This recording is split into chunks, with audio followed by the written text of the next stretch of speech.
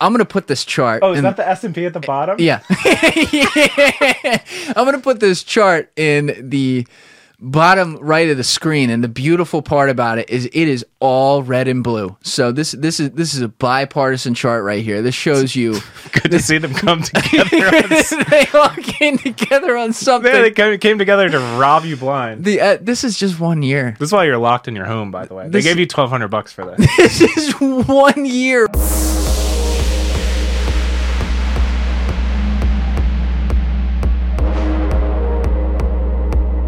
What's cooking, everybody? If you are on YouTube right now, please hit that subscribe button, hit that like button on the video, and as always, would love to hear from you guys in the comments section. To everyone who has been leaving likes and comments on these videos over the past month or two, it has been absolutely awesome, an enormous help, and I really, really appreciate it. You guys are helping this page go. To everyone who is listening on Apple or Spotify right now, thank you for checking out the show there. If you haven't already, be sure to hit the follow button on either one of those platforms, and I look forward to seeing you guys again for future episodes. Also, there is now the 5-star review system on Spotify, as I mentioned last week. So if you go to the show's page, right beneath the picture, like the logo of the show, there will be an option. You click it. You give the show 5 stars. To the people who've done that, big help. Would love to see that number grow. And there is still the 5-star review system with a written comment as well, if you guys have time to do that on Apple Podcasts. Now, I am joined in the bunker today by Mr. Mac Kemanash. Mac is my Bitcoin guy, but he's a lot more than a Bitcoin guy. He's a society guy. He's somebody who has a lot of commentary on things that are going on, but frankly had a lot of the correct calls at the very beginning of the pandemic, which is something I put a lot of stock into when he talks about where he sees trends going. So I wanted to get him in here to discuss the state of things, and the way it worked out was this podcast kind of broke down into 2 parts. The first hour 40, hour 45 is a lot about Bitcoin and digging deep and going back and forth on where everything stands there. What's nice is that when he's coming in right now, Bitcoin is not necessarily in a bull market, so it's a good time to discuss this when everyone's not just like jumping on the train and all that, and we can talk about it as a philosophical instrument. So we talked a lot about the Lightning Network and how that works, the obstacles to BTC setup, game theory and nation states with Bitcoin, which is very interesting if you've seen what's happened in El Salvador and maybe now some other places coming up. We'll see. And then Mac also had a great theory on the Grateful Dead and Bitcoin. And so that was in the middle of the show where he gave a really good parallel there. I liked it a lot. But the last hour 20 was entirely different. Frankly, we were laughing a lot, talking about a variety of topics, including insider trading in Congress, the Epstein, or should I say the Maxwell trial and everything around that, the World Economic Forum, the states movement during the pandemic, some funny Bill Clinton stuff, cyber attacks, the Las Vegas shooter, if you remember that one. We went back to that and discussed that in a grander scheme of something, and the Streisand effect. So there was more in there, but very good wide-ranging conversation, just how we like it. Loved having Mac back in here, and I hope you guys enjoy. That said, you know what it is. I'm Julian Dory, and this is Trendfire. Let's go! This is one of the great questions in our culture. Where is the nuance? You're giving opinions and calling them facts. You feel me? Everyone understands this, but few seem to do it. If you don't like the status quo, start asking questions. Was the wedding normal? Because you guys did it in what, like October or November when they were like all flipping out again? Yeah, it was crazy. Like we delayed it a year, then everything was fine last summer, right? And then we were coming up on our date in October, and they started to kind of like shut everything down again. They wanted to have like a private police force. A private police force? Come and like enforce mask mandates. Like, you gotta be kidding me. At our wedding. Well, it's a Philadelphia venue. Everybody in Philadelphia government is a bunch of scumbags. Wow. Common trend across government. So, you know, her like mentor and one of her good friends, and I would consider a good friend now, Mary, has like a house up in kind of the Princeton area. Oh, so you changed venues. So we totally switched the venue, did it like kind of like an outdoor like barn wedding, dance floor on the tennis court. Honestly, it was probably the best thing that could have happened. It turned into like such a unique occasion and like unforgettable. So that worked out well. Yeah, all's well that ends well, for sure. Yeah, it looks sick. I saw the pictures and everything. I didn't know you had to change that. Oh yeah, that was like a brand new venue. That was like a Wow. total transition. It's amazing that the same places that are enforcing shit like that, or were enforcing shit like that, and maybe still are in October, September, pretending like they know what they're talking about, are the same places now that are backing these bigger places, the CDC and some of the government public health entities that are now saying all the things that would get people banned from Twitter, like literally 6 months ago. Yeah, I mean, what's the running joke on Twitter? It's like being a conspiracy theorist is being 6 to 12 months early, because literally the same stuff that would get you banned, is coming from the top at this point in time. But I have to say, I'm appreciating the total meltdown of clown world, because in Bitcoiner world, Bitcoin still keeps producing a block every 10 minutes. It's not going anywhere. Since we last talked, El Salvador is buying Bitcoin. So you have the first country buying Bitcoin. That ignites kind of the game theory there, right? To kind of start the space race, if you will, of who can acquire the most Bitcoin at a nation state level. Can we start with that, actually? Can you explain that to people who aren't familiar? Because that was huge news. Yeah, I mean, that's a watershed moment, right? Yeah. Like, I think last time I was here, like Saylor had already started buying. There's been some large private entities buying Bill Miller, right? Yes, Legendary all investor. that was happening. Yes. So that was already happening, but once you have a country start to put their strategic reserves into Bitcoin, you've kind of moved the level up, right? Like, you're no longer talking about private enterprises, you're talking about literal nation states putting their country's treasury into Right. Bitcoin. And this was all from the president, right? It was his idea to Yeah. do the whole thing. Nayib Bukele. Yeah. Hopefully not Yeah. botching the name. Hilarious on Twitter, by the way. Yeah, he's actually like, he gets it on Yeah. Twitter. Yeah. Like some like CNN Muppet was like, oh, he's the only world leader that buys Bitcoin from his phone. And he like quote tweeted it and he said naked.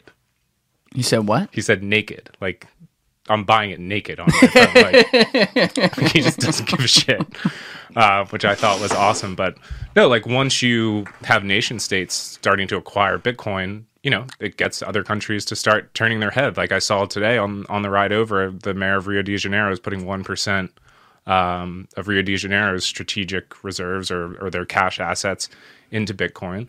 They're giving a 10% discount if you pay your taxes in Bitcoin. So it starts. They're giving a 10% discount on taxes. Yeah, if you pay in Bitcoin. That's a big number. Yeah. Wow. Right? So it starts. It's like dominoes falling, right? Like the Bill Miller, the Michael Saylors of the world. That's kind of like in the investment community, right? Like those dominoes start to fall, and those dominoes are still unfolding, right? I don't think we've seen that end, but it's just a whole nother level of dominoes that starts this trickle down effect. I think Peru's mulling it over, Argentina's mulling it over. All rumors. That's all hearsay. I don't think we can back that up. But for a country like Argentina or a country like Venezuela, Bitcoin's already an escape valve for those folks that are dealing with huge levels of hyperinflation, which could be coming to a Wegmans near us. That's what I'm soon, saying. too. Like it's already here. starting. Yeah. It's already starting. Like, what are they reporting inflation at now? 7% or something?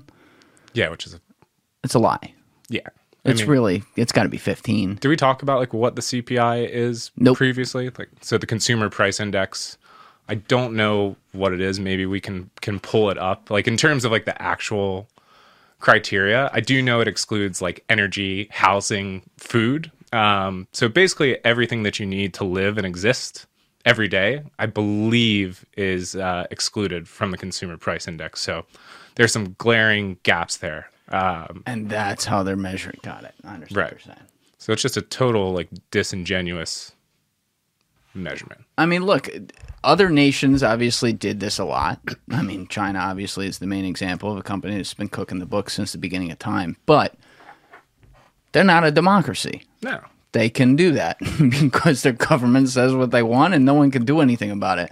It gets a little scary to me when we do it here in a democracy, quote unquote, and people don't Big quotes. Yeah, people don't question it. And You know, I even saw this stat about the M1 money supply, which starts to get a little complex once you start getting towards like all these terms that people are like, what the fuck, including me. But it was something like 80% of it changed or was increased over the last, like, since the beginning of the pandemic. And you hear something like that, and without even understanding the full context and going into the definitions, you're like, well, that can't be good. No, it certainly can't. When it took us, 225 years to get to point A before we get to point B, where, the money supply, I believe has increased. We'll have to check these numbers, but I think it's gone from like 6 trillion to 20 trillion since the start of the pandemic. And you got to ask where that money's going. Everybody got their 1,200 and they locked you away for 2 years. Hope that worked out for you. But no, you've seen like 500 billionaires created. Not saying that they're trying to destroy the middle class and divide everyone, but if they were, not really sure what they do differently than the last couple years. And look, none of it's worked. Like, let's just be honest. Let's look at the numbers of where we're at currently, and none of it's worked. You're talking about all the policy, especially since the pandemic. Yeah, the lockdown, the unlockdown, you're allowed out to riot, then you're going to lock back down before the election. Now we're going to pivot before midterms. Like, if you can't see that it's a political spectacle with really no regard for public health, I don't know what to tell you at this point in time, because it just flat out, all of the policies over the last couple of years, they just haven't worked. We have a record number of cases in the United States, across the world. I think we got to just like move on. With life. The good news is, let's say this, these latest cases have a significant percentage of them. It's not all of them. It's not 80%, but it's a lot of them happen to be this Omicron one. And I don't understand why we're not saying it like this, but to me, whatever the Omicron is like the best news we've gotten during COVID, because it's the least it's like the first one that it's like, well, shit, this one's not dangerous. Every other one, they're like, well, you could die of this or die of that. And now it's like, well, everyone's getting it and everyone's mostly fine. Yeah, like you couldn't engineer it better. So I agree with you. It should be viewed in like a super positive light. And, it's not to make light of it. I know it's been like a serious thing, but, we haven't considered the trade-offs. And you look at fentanyl overdoses at an all-time high, like child anxiety and depression and like teen issues in terms of like mental health are spiking. And, I hope we don't go down as the only group of humans in history that have, sacrificed the younger generation for the old, right? Like, we should be thinking long-term and putting the kids first, and thinking about a kid that like hasn't had a normal middle school experience or a high school experience, or like a college freshman that's been robbed of like their first 2 years of college. That's sad. That's like some heartbreaking shit. And, again, it's not to say that it's not serious, but we got to start doing like cost benefit analysis. And it's funny to see like the mainstream start to do that 2 years in, right? Well, there's a good question. I talked about this with Bill Fasciolo a few weeks ago, where we were wondering about some of the motivations behind what we see going on or changes we see, which is sad. You got to think this way, but to give some more context on you, frankly, you're somebody who sounded the alarm on the slippery slope of a lot of this stuff early. As far as like anyone I know, maybe the earliest of anyone. I mean, you were starting to wonder like, okay, this might be a disastrous precedent we're setting like a week and a half or 2 weeks in or something like that after the actual pandemic itself started. Okay. A month and a half. So we'll say a month. Everything that you seem to have at least broadly predicted as a failure of public health, much like what you just outlined that we know now, came true. And I put a lot of stock in that, and I don't forget that when I'm looking forward now, when the narrative seems to, at least slowly and carefully, almost like planned a little bit, it seems to be starting to change. And you have seen now over the past, call it 3-4 weeks, comments come out like the CDC completely changing their guidance on quarantining from 10 days to 5, just very unilaterally, I guess you could say. You've seen I saw Fauci actually said a couple days ago or a week ago or something like that, whatever it was within the last week, where he's like, virtually everyone will be getting COVID. I just feel like I heard nails on a chalkboard. Yeah, the same. But he said something like that, so he admitted that whether you're vaccinated or unvaccinated, you're going to be getting it. We've seen it started with like that Face the Nation show, but now there's a lot of other people talking about it, including Brian Stelter going on TV talking about it, where they are going over what you just outlined, which is the effect on the kids. What's the trade-off here? Mm-hmm. Are we really going to think about this? And there were a couple others. I can't remember them right now. But the bottom line is all the opposite things of what have been force-fed to us unilaterally across the board are now starting to break, and the same people who were force-feeding it are the ones trying to say, like, oh, no, this is what we got to think about now. Don't worry about it. Like, we're getting with the times, guys.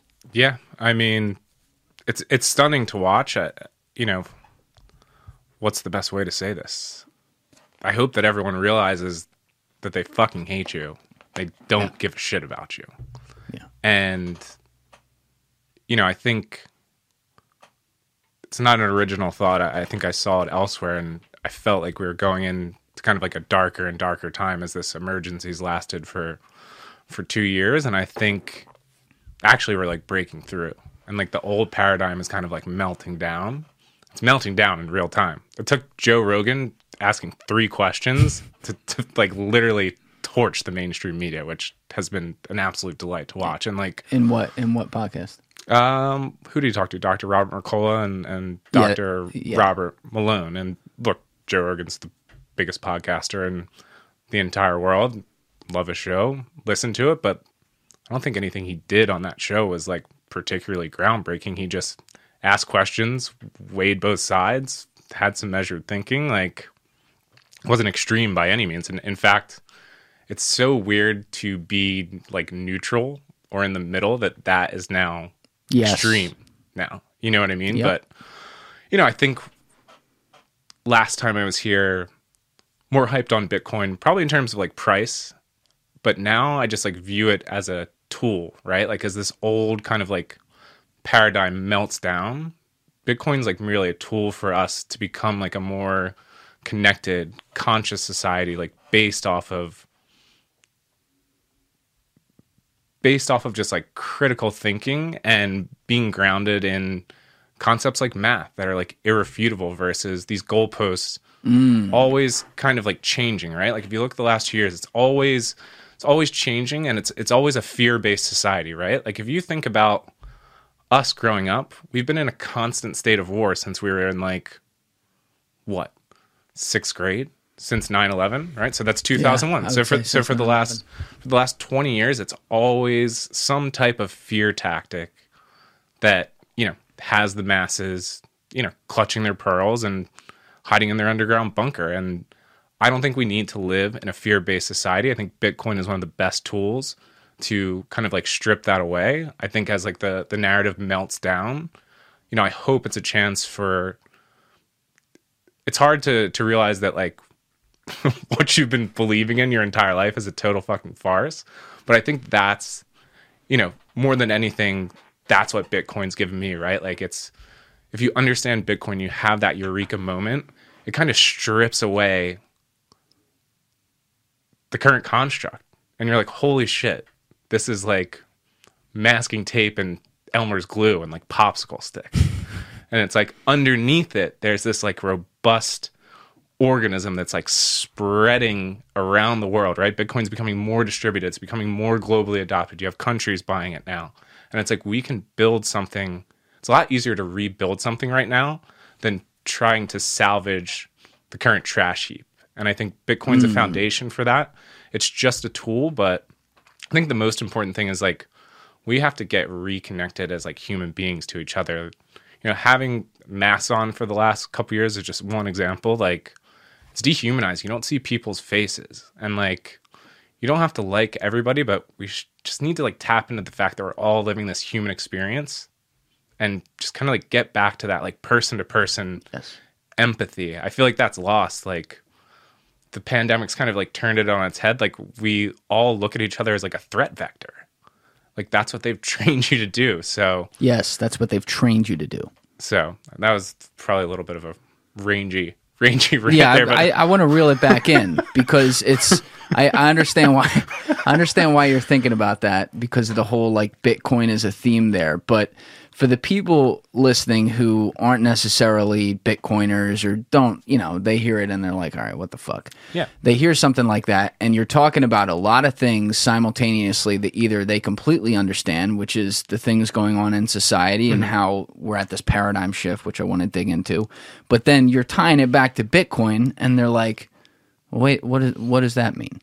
And so if you could define it for people, like why you say Bitcoin is this vector to be freedom and tear the paradigm down and shift it, or so to speak. Sure. Like what does that mean? And I'm trying to think like how to ask this in the most simple way, but why does it have to be Bitcoin and like why is that so special in this type of scenario? yeah, I think it has like the first mover advantage, right? It's the most robust crypto ecosystem, if you want to call it that. And, the title of the white paper is a peer-to-peer electronic cash system. The Bitcoin white paper. Bitcoin white paper. Yep. That's the subtitle, peer-to-peer electronic cash. So when I say it helps tear down the paradigm, it rips apart the middlemen and the money changers, and really the government, the Federal Reserve. It takes all of that away. It's just you and me exchanging value digitally. We don't need any of that. We don't need them. All they've done is inflate away your life savings and value. All they've done is charge you fees. We'll have to look this up, but I believe that like the 5 main banks have charged, I don't know if it's in the billions. It might be in the billions. They've charged billions in like overdrawn ATM fees to basically people that have no money. Yeah. Like that's disgusting. Yeah, I'll confirm that. I don't even have to look that up. That was true. You know what I mean? It's that like, was over a certain recent period. But before yeah. you shed a tear for them, these are the people that like we're cutting out. So when I say like tear down the paradigm, it's ripping out. If you're looking to surf the web privately and not have every single website track you after you leave, check out my friends over at Privado VPN. When I went to go use this product for the first time back in the end of October, my number one hurdle was I needed to make sure I did not lose speed while actually accessing it. And the team over at Privado, Ryan and Una, had told me that would not happen, and they backed it up. It didn't. It's phenomenal. It works seamlessly. You can't even tell it's on. So you get the benefit and you keep the convenience. If you guys would like to try this as well, use that link in my description for Privado. There's 2. There's 8 Sleep and Privado. Use that link for Privado and you will go to my Privado landing page where you will see a plan for $4.99 a month. That is the same one I use. It's terrific and you can get your own today. So use that link, check the $4.99 a month plan, and let me know what you think. The middlemen that are essentially rent seekers that provide no value but function like leeches on a transaction that can just be done between me and you on a phone now. And I think that creates a better society because your money is better spent in your hands. My money is better spent in my hands than having it, sucked by these like leeches throughout the entire system, the biggest of all being governments around the world. Like, Right. First of all, they can print money out of thin air. So nobody has yet to give me a justification for taxes when they're just printing money out of thin air, but go down that route different time. But It's a good point. like if they can print money, why do they need to? I just looked at my W-2. It's disgusting. Because it's a percentage. Yeah. Because they keep, as the percentage stays the same and the money supply increases, the money supply of that percentage increases, so it stays relevant to whatever they print. They could print, now eventually, obviously, you and I both know the chicken comes home to roost and it's all here. over. Yeah. And you could argue that it is here and it's knocking at the door, and maybe not everyone can see it yet and the final effects aren't there, but what are we going to do about it to stave off the disaster that strikes when a currency dies? I look at banks and corporations even, I'll go there and just use the whole system, and like the central government a little bit differently, because depending on the situation, one has the other by the balls. Yeah. Right? And so like look at tech for a second, the tech sector. Tech has the government by the balls because they basically simulate where attention is going to be. They incentivize things like Marjorie Taylor Greene and AOC to happen because they go, this is what people will click on, and that therefore will become the norm of what a politician's supposed to be. And so, in a way, who's really running the government when you look at it like that? If they are sending the people that they want there, they're kind of running it. Now you look at banks. Banks they have a ton of influence in the government, no doubt. So there's certain things where you could make the same argument. But then they're also basically owned by the government. They are completely by the balls of the Federal Reserve. In fairness to them, they didn't choose to print all this money. The Federal Reserve did. And they then are also public entities, so they got to return money as shareholders. So while you were talking, I pulled it up. In the year 2020 alone, 2020, pandemic, right? $12.4 billion in overdraft fees from the banks. Okay, so that's called covering operating costs for all of you people out there who review balance sheets once in a while. Jeez. And they're doing that at the bottom of like a disastrous economy where the everyman, which is who they're taking this from by and large, is trying to get $1,200 from the government just to survive, not even realizing that the government just took that out of thin air from the money tree. It is a crazy thing to put together in your head, but where the Bitcoin aspect of it comes in is, and we talked about this part last time, but you always got to bring this up for people that haven't heard that or don't understand some basic ideologies of it. It's like, it's capped at 21 million Bitcoins. We already have, minus the ones that are missing forever, we already have a little less than 19, like 18.6 or something like that. There's not a lot to be mined left. Right. So we already have most of it in circulation. And because it is set up on a smart contract, decentralized, meaning no one controls it, we don't know who the founder was, Satoshi Nakamoto, that can never be changed. And so no human being can kick the can down the curb and print away your wealth. It's a spot-on summary of it. I think that's the key value proposition there, that, it's deflationary, right? And I think, the Federal Reserve will tell you, like, inflation is good for the economy, but it's not. It's not good for the end consumer. It's a hidden tax. It's actually the most insidious tax out there. Like, they're saying the CPI is 7%, right? So if you didn't get a 7% raise this year, you're losing money. Really, if you didn't get like a 20% raise this year, you're losing money, right? Losing money in the sense that if you were able to buy a 10-ounce soda before, now you can buy an 8-ounce soda for the same amount of money, right? So, they're screwing everyone every which way, and one of these days it's going to stop, and I think Bitcoin is going to be the dagger that does it. But I feel like we're coming to that watershed moment, right? Like, I think we're getting close. Like, it does feel like we're at a big shifting point in society. It's been a long time. It's probably been since like World War II that we've had like a really big societal shift. You're coming up on like 100 years. When was the American Revolution? 1776 to 1775 like 250 to years. Yeah. So like if you look throughout history, every 250 years there's like a big turning. And I every 80 years you could say, but every 80 years. Yeah. But I think we're getting close, and I think it's a huge opportunity.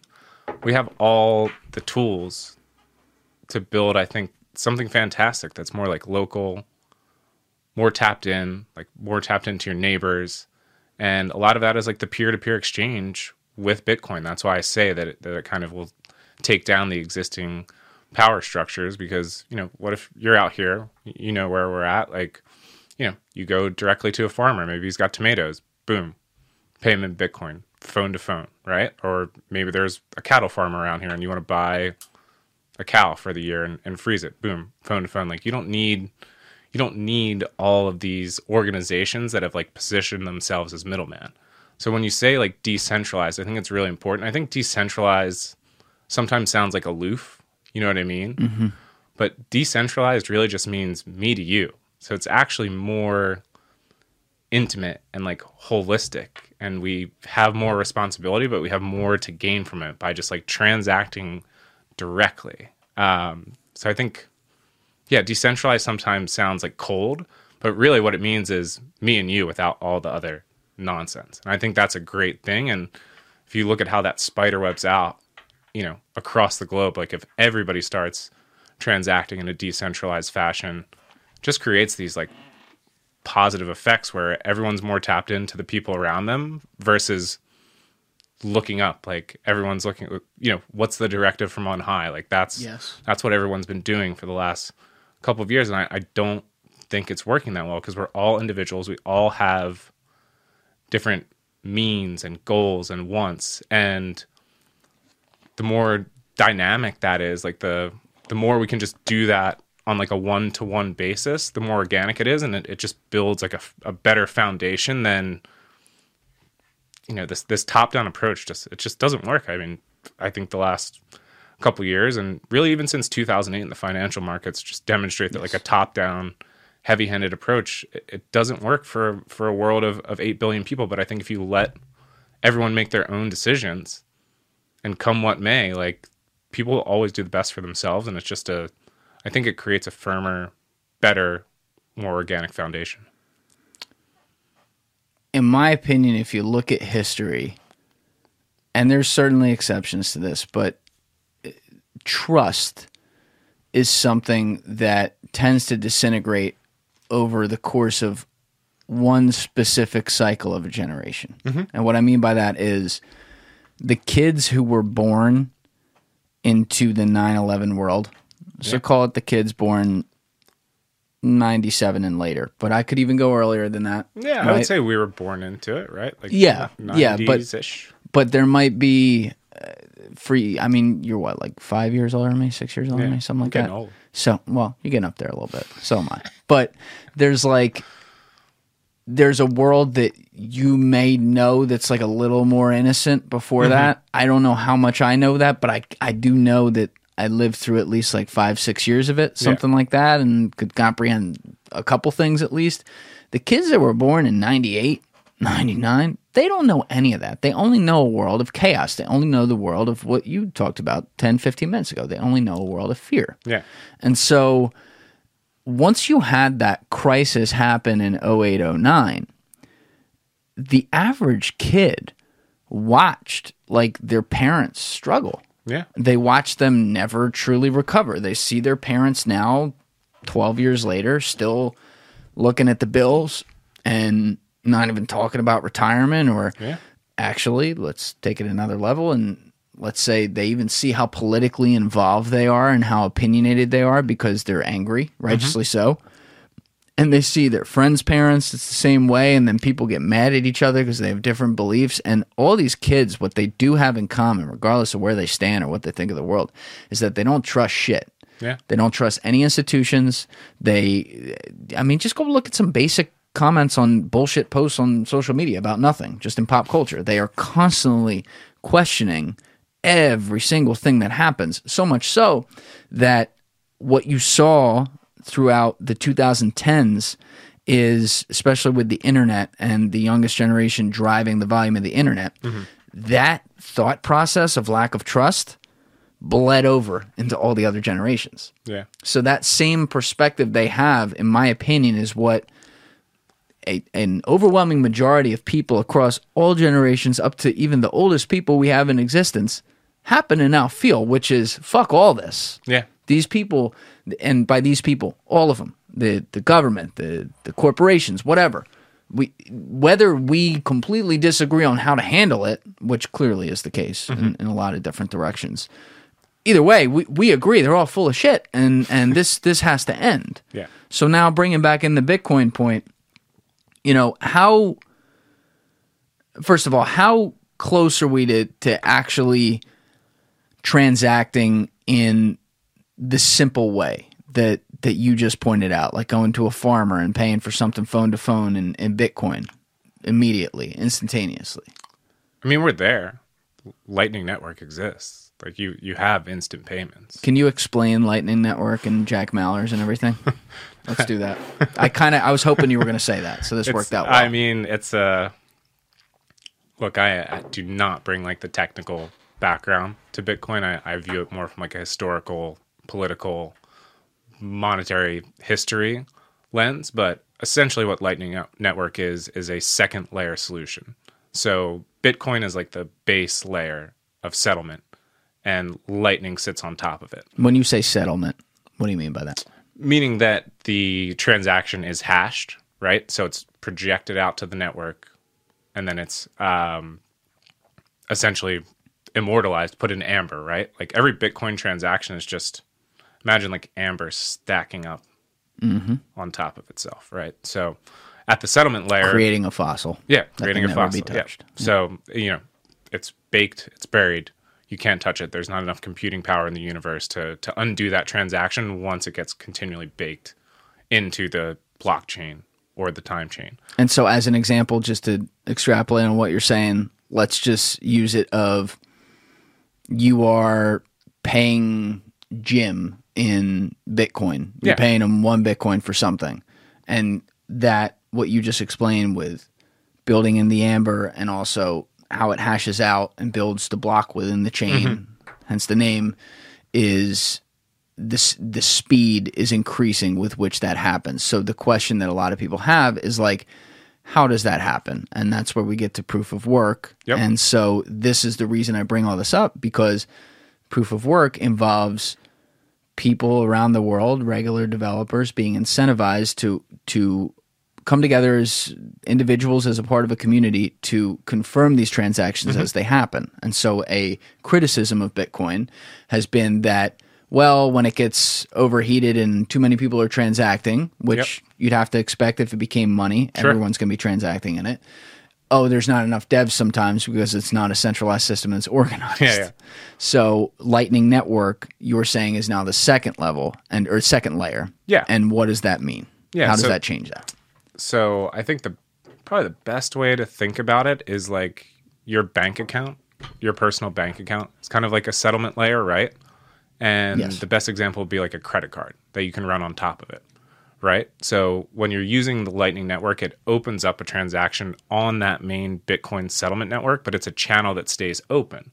So you can have funds go in and out until you decide to close that channel, and then it gets baked into the blockchain. So there's still an accounting methodology there, the same way that your credit card statement comes due. Eventually you have to pay it. Eventually you have to kind of like close that channel and settle it. But what it allows for is instantaneous payment, basically right on top of the Bitcoin network, with the Bitcoin network as kind of like the underlying guarantee that it will be settled. So that's like an overly Gotcha. Okay. simplistic was really good. explanation of it. Like Yeah. Jack Mallers is a beast, and he could probably lay it out. He's like a kid, too. He's like 25 or something. He's young. Dude, He figured it out. He's the man.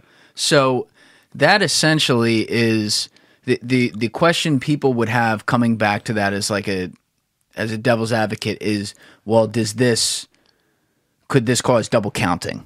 Yeah. Because it's not, what you're saying is it's not happening live. It's literally like a credit card. You agree that like you're putting it in this system, so whenever the devs can get to it, they'll settle it. But yeah, this happened. I traded 1 Bitcoin for this thing. It's on the blockchain, on the Lightning Network this way.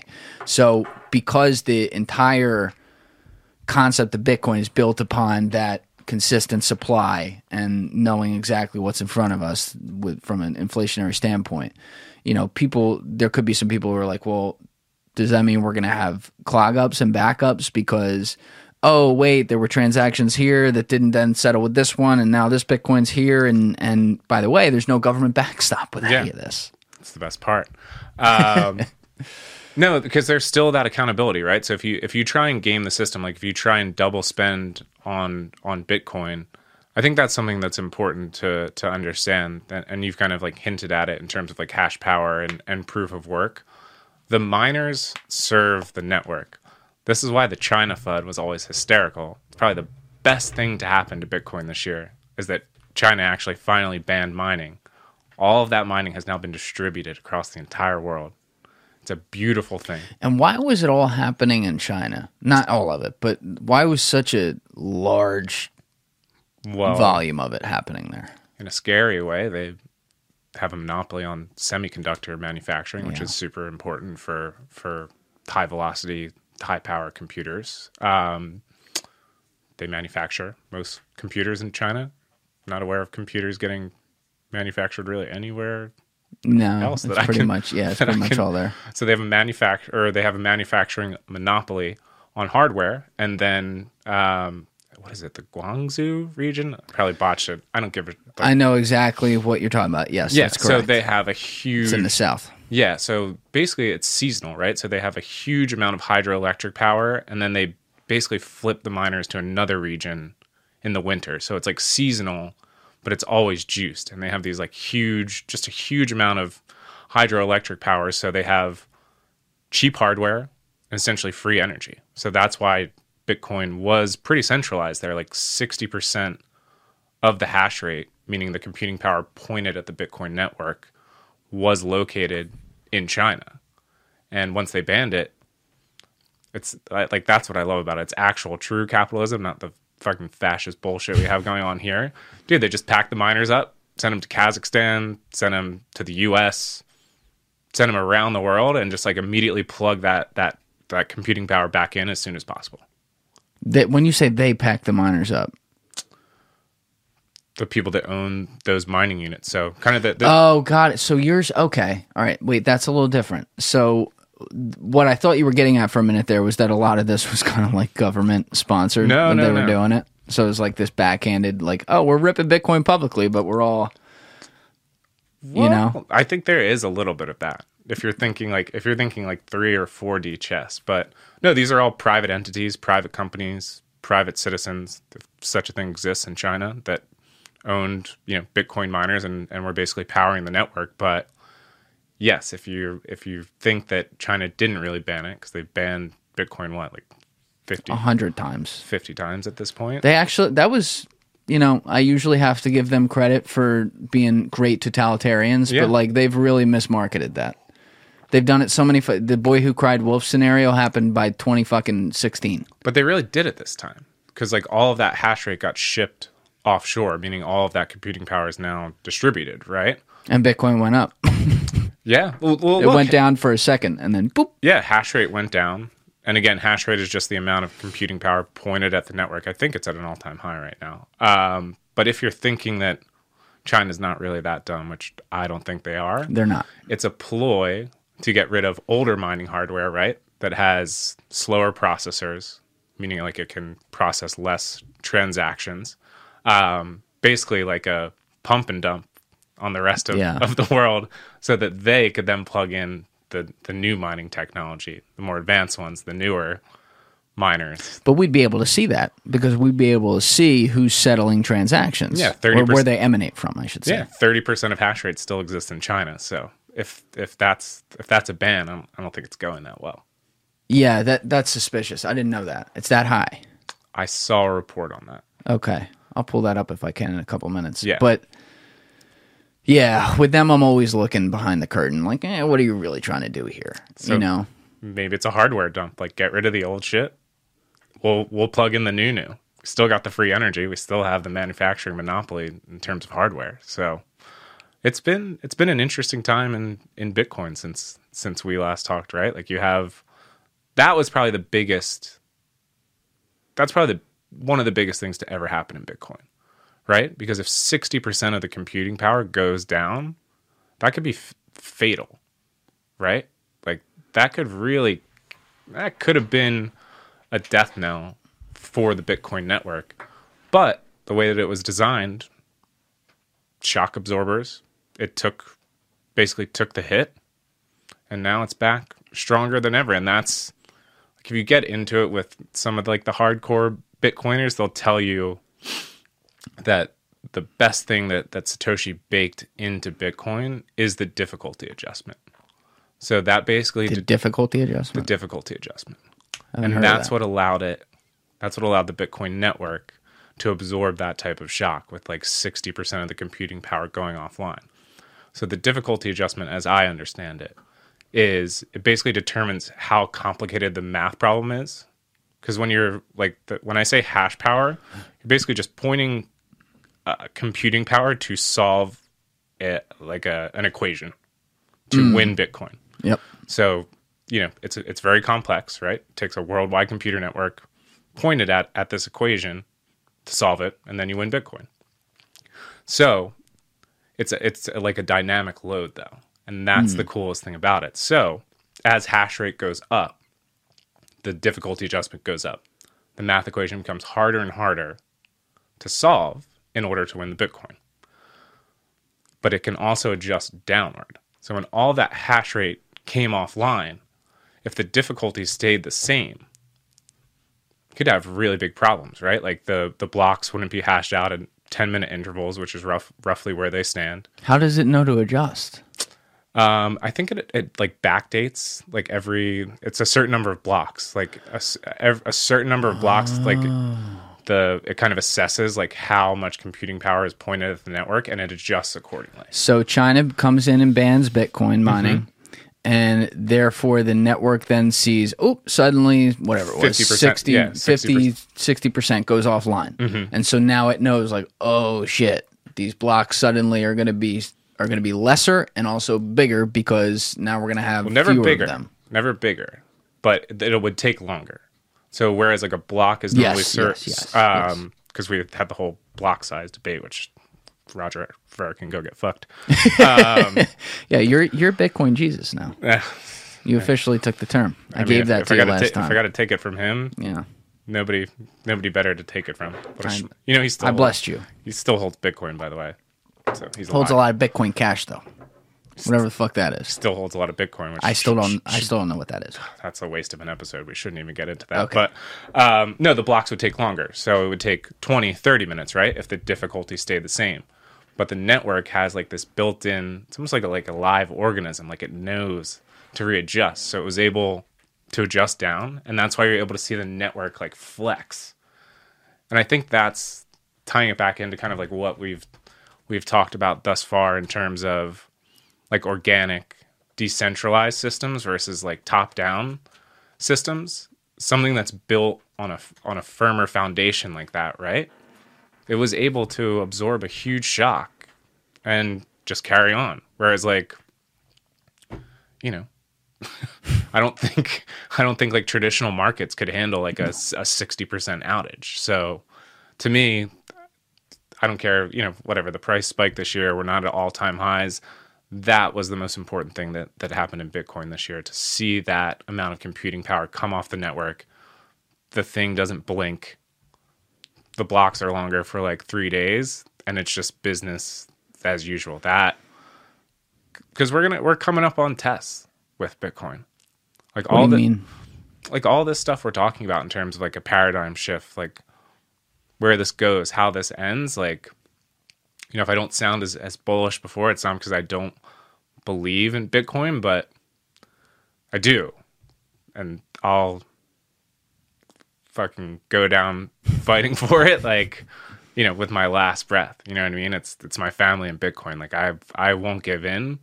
It's like we're ride or die on this shit. Like we're going to zero.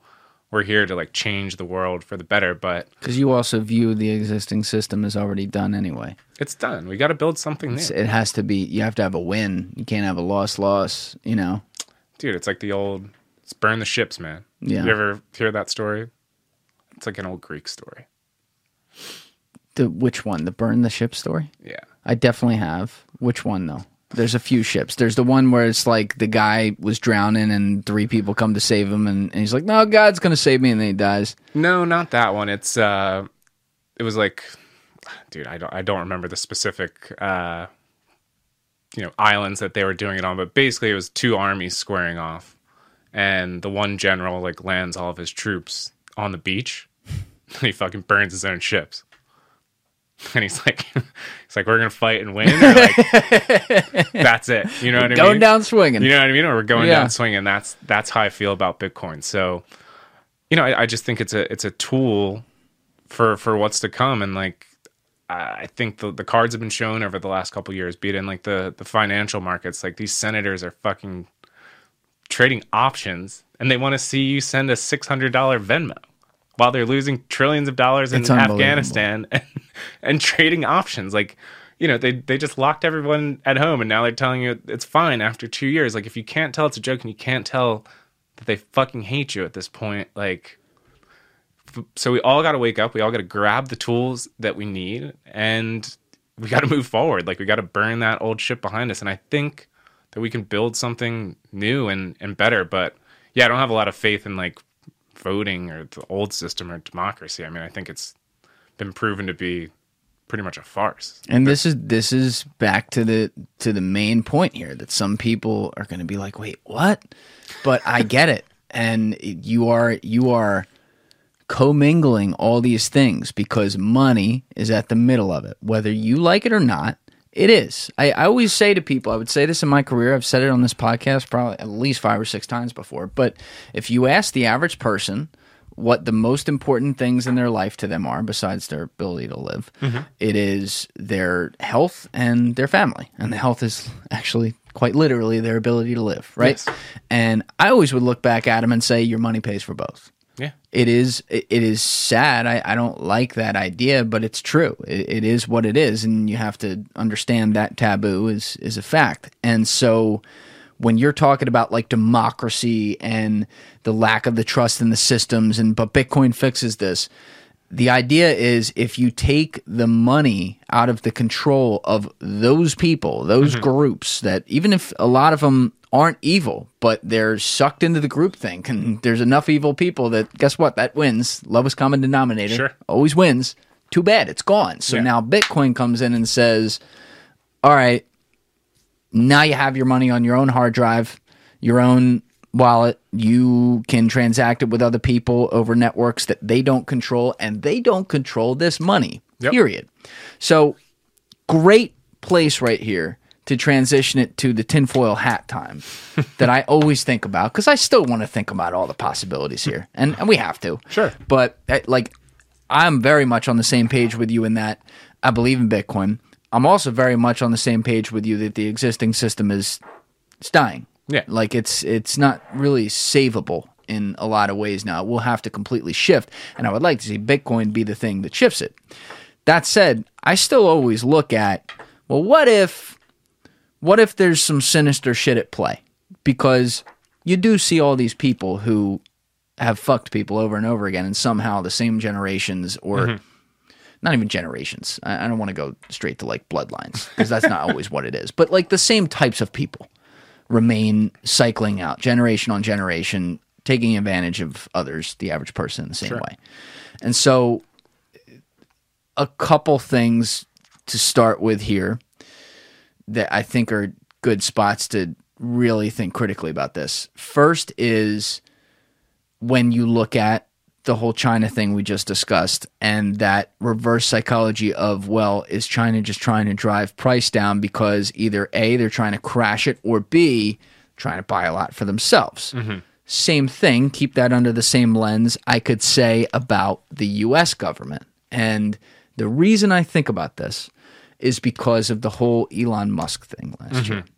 And so the Elon Musk moment, for people that aren't familiar, this was after we talked. This was like 2 months after you and I sat down or something like that. This is the end of April. Elon Musk, 2021. Elon Musk had started to publicly buy Bitcoin within the treasury of Tesla in January 2021, which was huge bullish for it, right? Still continued to meme about Doge, which frankly was funny. But the point was he was taking that, he was accepting Bitcoin as payment, and he was buying it in his treasury. So two-prong attack there, and it was like, whoa. And so now everyone's like, oh, Elon, God, within the Bitcoin community. He had it in his profile. And he didn't go like, he was always, what I liked about him was he was never like a maxi or anything. He was still very diligent about it. Like, hey, yeah, it's very interesting. I don't know all of it, but it's very, very interesting, and we have to pay attention to this, and there's a lot of use cases for this, and obviously he doesn't like the government very much. So, you know, it's he's odd. like, He gets a lot of subsidies, but... And that's exactly the point here. This is what I want to get at. So in April, that's when it came down where out of nowhere, he didn't say they were selling it on the Treasury, but he comes out on Twitter and writes up a weird, very formal statement, which is not like him on No. Twitter. He's a shit poster. Where exactly. Which I love. So this wasn't a shit post, and it was this kind of dignified but low on detail explanation as to why he was no longer for the moment going to be accepting Bitcoin as payment because of its effect on the climate, which from an energy uses perspective, without looking at any context, you could hypothetically say, but then when you look at context of what it's competing against and stuff like that, which you and I did talk about last time, that argument is making less and less sense every day. And so a guy who I consider and a lot of people consider to be at least one of the smartest people on planet Earth, who's a brilliant engineer, has built all these great companies, tweets out something that a regular person like me could look at and destroy with facts in about 5 minutes. And so when I saw that, I didn't get angry at all. I immediately went to, they made him do it. Yeah. And so here's why I was okay with that for 1 second as a little sidebar, was because his whole thing is he wants to affect humanity in 5 different ways. He decided this in college, and it was like the first thing was basically the internet. The second thing was sustainability. Third thing, interplanetary connectivity. Fourth thing, artificial intelligence. Fifth thing, call it like genes, right? And DNA and manufacturing humanity in a way that's conducive to the continued existence. So he's touched all of those in some way or another with various companies that he has founded or been a part of. His whole life is built on sustaining us as a human race. Like, he has made that his life's work. He doesn't do anything else. You can watch his jet tracker going around. I mean, there's a Twitter account of it. This guy is a fucking machine. And so, unfortunately, the point you brought up a couple minutes ago is entirely true. In order for him to have any chance as a fucking car company on Tesla, or any chance as a space company trying to partner with NASA, which is a government organization, your entire business to affect humanity in 2 to 3 of those 5 ways is completely dependent, unfortunately, like it or not, on the idiots in the government. Yep. And so I saw that and I said, someone tapped on his shoulder and said, Elon, if you ever want to have a contract again, whoop, you're going to crash that price. And I think Bitcoin Twitter, I was very disappointed, did not see through that. And they started trying to call him an idiot and all these things. And I'm like, you're not seeing what this is. He's not going to sacrifice his whole life work for Bitcoin right now. And you should be looking at this as a resilient moment to be like, who cares, right? He didn't stop taking it on the Treasury, but I looked at the price action that happened from that. It basically went from 61,000 over the next month and a half down to his low for like a minute as like 29 or 30, 31, something like that. Yeah, something like that. For like a minute. It was like overnight too, wasn't it? It was quick. Like, I never saw it at that price. I should have trailing orders. Anyway. But either way, I saw this and I went, was that the government or entities, powers that be, trying to crash the price so that they could buy all of it? Or was that them trying to destroy it? God, I'm so split on it, dude. Me too. So split on it. It's probably Blackstone, right? Aren't they don't they have a huge amount of Tesla? I don't know. I feel like Blackstone is like the government lackey. Blackstone or BlackRock? That's important. Ooh, It's BlackRock. I think it's BlackRock. Yeah, you're looking at BlackRock. Yeah. Yeah. They're the ones buying up all the residential housing. I got to check. BlackRock is basically an enormous investment manager that has holdings in, you pick all the big industries. Yeah. Anything. I think it's BlackRock. Yeah. So I think it came via the government through BlackRock because I believe they hold Tesla. I don't think these people are sinister, but they're not dumb. Yeah. They're You know not. what- That's you know- very good to say that. You know what I mean? Like some of them are evil, but they're not stupid by any means. They're very smart. So, gun to my head, I think their bags aren't full. I think they didn't like the price action getting away from them. And I think it's because their bags aren't full. I think they're smart enough to know that you probably can't kill Bitcoin at this point in time. Short of a cyber pandemic, which is next. We'll go there. Keep going. where they shut down the entire internet. But I just don't think you can shut down the entire internet at this point in time. It's critical infrastructure across the world. How would you even do that? You know what I mean? So I think it's them. You can't. I think their bags aren't full. I think they're smart. I think they're hedging, and they want to have a big position. And again, that's where kind of the game theory kicks in. There's only 18 million, so it's me and you and the plebes with like 2 or 3 Bitcoin, like duking it out with governments of the world for like what that looks like. And if you think people aren't going to play games and use leverage in traditional markets or any tools at their disposal to try and shake that loose from you, you're mistaken. Like they're gonna try and get Bitcoin at every cost. I think my main concern is probably like regulatory capture at this point in time. I don't think enough people control their keys. Like enough people don't store their Bitcoin themselves on their own wallet, which I don't know if we'd like dove into before. We didn't really. Can you explain that? Because like I know I don't do it the way that you would want me to do it. Like I use like MetaMask, so I'm not going. Oh no. Yeah, I don't go. I don't have the hard drive and all that set up. The hard drives are for the podcast right here. Well, they don't have Bitcoin on it. Get another one for your Bitcoin. Okay. So anybody that's listening to this and is interested in Bitcoin and wants to buy it, like self-custodying your Bitcoin is the most important thing, because number one means nobody can steal it, and number two, I think some of the exchanges are running a fractional reserve scam on Bitcoin. So like Coinbase. Yeah. Meaning that if I hold 1 Bitcoin, they're taking 0.0001 out of there. Yeah. Yeah. Whatever. Or they're selling, if you have 1, they're selling 10 based off that 1 that they're holding for you. What do you mean they're selling 10? That would be double counting. Times 10 counting. Meaning like they're selling more Bitcoin than they actually have on their balance sheet. Maybe I used the wrong example. Yeah, no, now I understand, but like how can they even do that? Because if you don't hold your own keys, it's not going to be accountable to the network. Oh. So nobody can ever. It would be like, what would be like the traditional financial instrument where you're like, be like, not options. I'm trying to think of what would be like maybe derivatives or something like that, where you're like selling more than you know what I mean? You're selling more than actually You're selling a bet.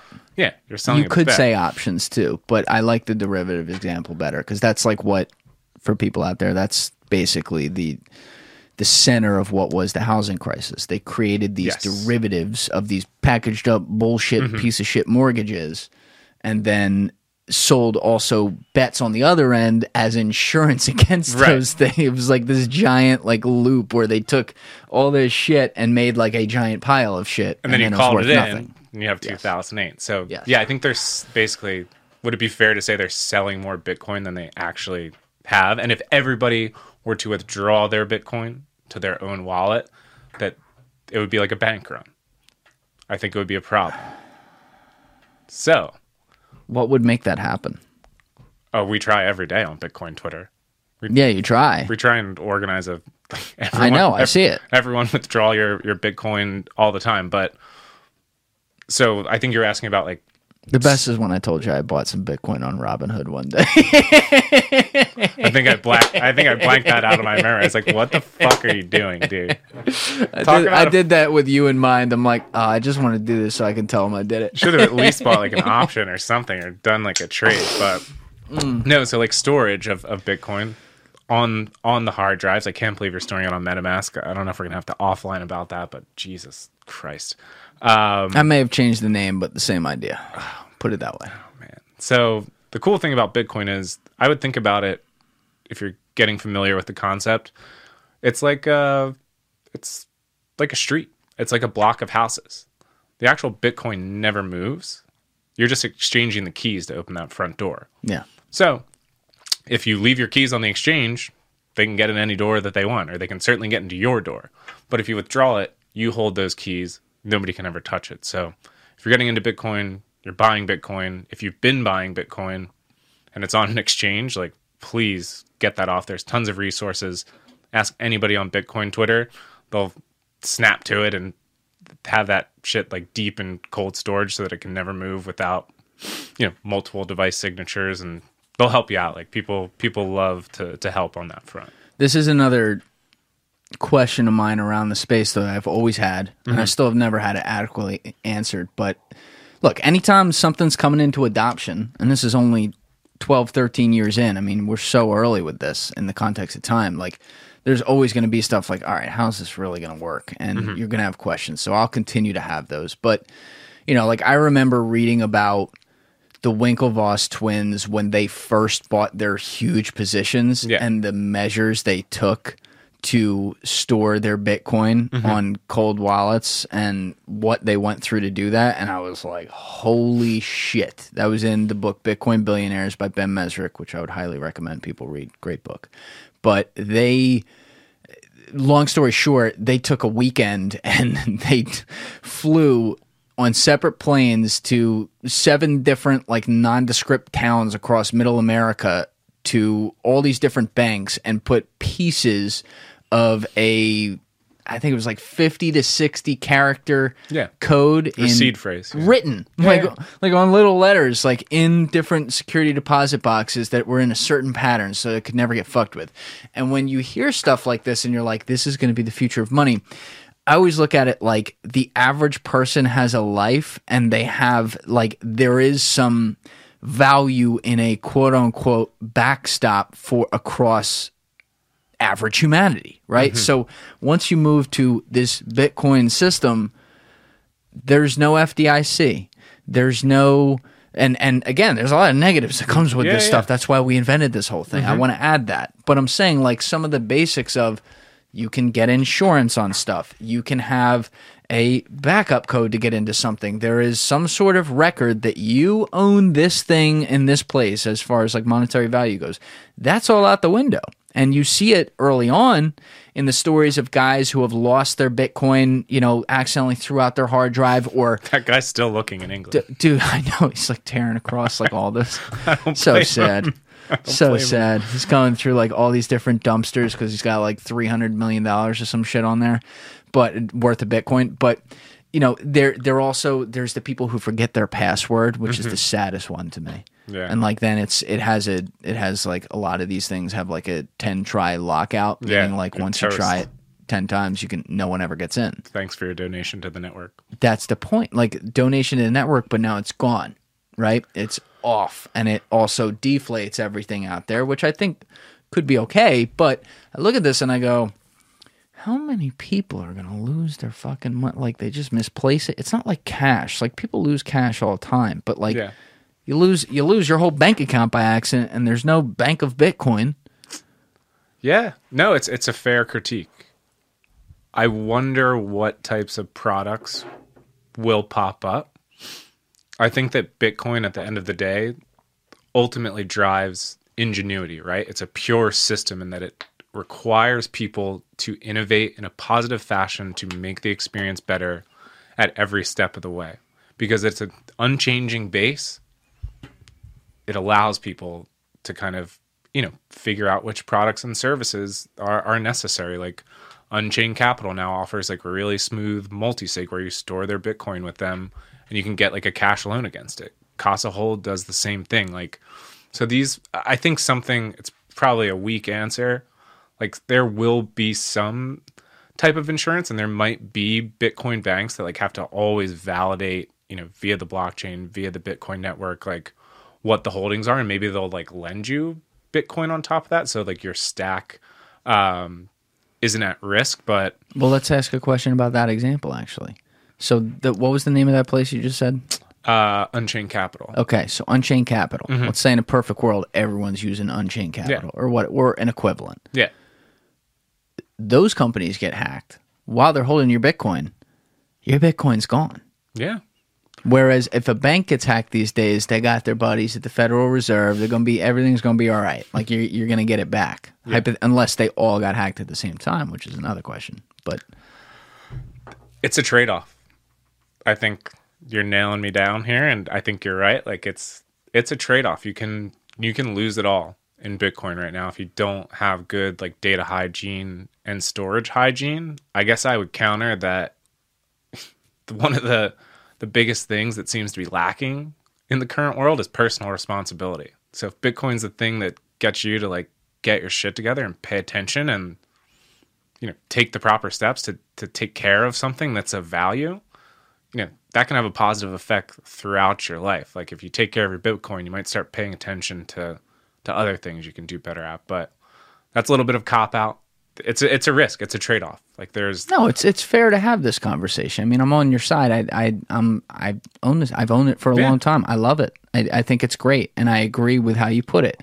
It's a trade off. I would like to see some sort of, out of that ingenuity you speak of, some sort of solution for the every person, because I think when I think about any of this, Bitcoin, whatever it is, I think about like the future of humanity and how we interact with one another, and I include in that how we trade with one another in value.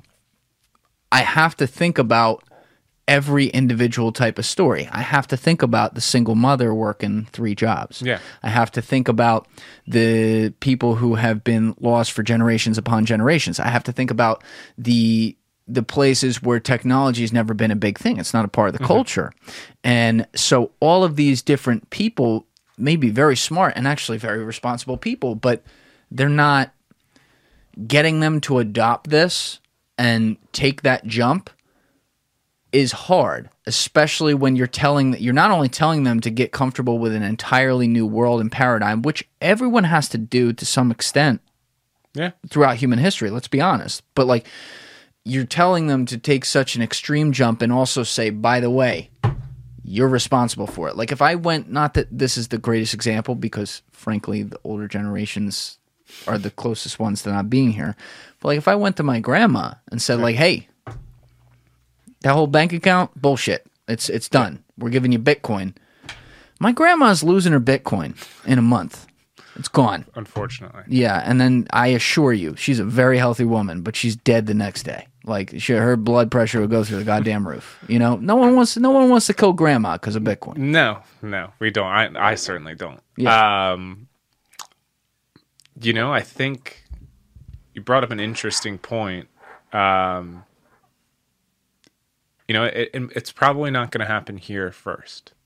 And I think if you look at the usage numbers, you're starting to see Bitcoin in places like Africa explode, right? So like necessity is kind of the mother of all inventions, right? Like if you keep people under their thumb or under the thumb, so to speak, you know, it's that like pain and suffering that causes you to change and maybe adopt a new solution. Like you're ahead of the curve in the US. You know, folks in Venezuela aren't adopting Bitcoin to speculate on price. It's because socialism has destroyed what is one of the, I believe, top 10 or 5 energy-rich countries in the entire world. Like, I remember when Venezuela was flying high on oil. They managed to ruin that in 10 to 15 years with socialism. So I think, you know, it's going to come from probably third world adoption first. And you're starting to see those numbers. So it might not be my grandma or yours, but you know, people that are backed into a corner, monetarily speaking, tend to find Bitcoin and they use it and they learn those good habits because they have to. They have to survive. It's like a survival mechanism. Hungry dogs in a corner will learn how to eat. 100%. I think so. I think we can take this to some nation state existentialism then. This is right on point here because like we mentioned, El Salvador was the first nation to really start buying this in their treasury, they accepting it as payment. Even, and we didn't mention this, but there was also like he started with, this was like kind of some dictatorship, but it was a little bit funny. He's a little dictator. I'm not. Yeah, like he started, what was it, like subsidizing some of the national energy companies to like mine it or some shit like that. They're gonna do volcano mines, dude. That's some like Dr. Evil level shit. It's so tight. Yeah. So anyway, we'll talk about that later. But these other places, Venezuela is a phenomenal example because of what happened. Like, if you want to see a case study on what inflation does to a society, God, they're one of the best you could ever look at. I feel for the people there, but I mean, it's not Antarctica with like no resources. They got a shit ton of oil. Like, dude, they were flying high like 15 years ago, And they 16 still years blew it. ago. Yeah. It wasn't that long ago. No, it was quick. It was like, I don't want to say overnight, but whatever the next thing after overnight is what it was. Yeah. So you have, I think, you have these inflationary nations, which I would include us among them at this point in time. We're not quite at an Argentinian or Venezuelan level. So that's one feeder. This is why Bitcoin's so great. It's like so malleable, and it's like it just turns human nature, which is like greed and survival, into itself in the best possible way. Like, it allows us to all transact and survive on like an even playing field. You know what I mean? Versus like, you're going to go up against the regime of Venezuela, you're going to go up against the Federal Reserve. It's tough if you go straight at them. But if you go around them with Bitcoin. Okay. I just thought of something. I should have thought of this a couple minutes ago. This is just bringing me in line now, so this is a better argument. If it creates that even nature, it also creates it for the upstart nations, like you were saying. So Africa, South American countries, whatever. Let's look at... Just think of everywhere the CIA's medals. Let's look at this. We'll get there. Let's look at this from two different angles then. Very, very different angles, but actually the same thing, which is kind of weird to say. First is the nations. Let's say there's a scenario where Africa and South America, like a lot of countries from those two places, which happen to be stricken with a lot of different countries that have poor monetary systems that are in place, like the poorest, and therefore have a lot of poverty problems. Yeah. Let's say that they lead the way and start buying all this Bitcoin and then create an ecosystem within themselves where they're the ones holding the Bitcoin. Are all the other countries around the world in first world areas going to give a fuck if all the volume goes to the places that they only have themselves to trade with anyway? So like, all right, figure it out with your own resources. Now you don't get to tap ours.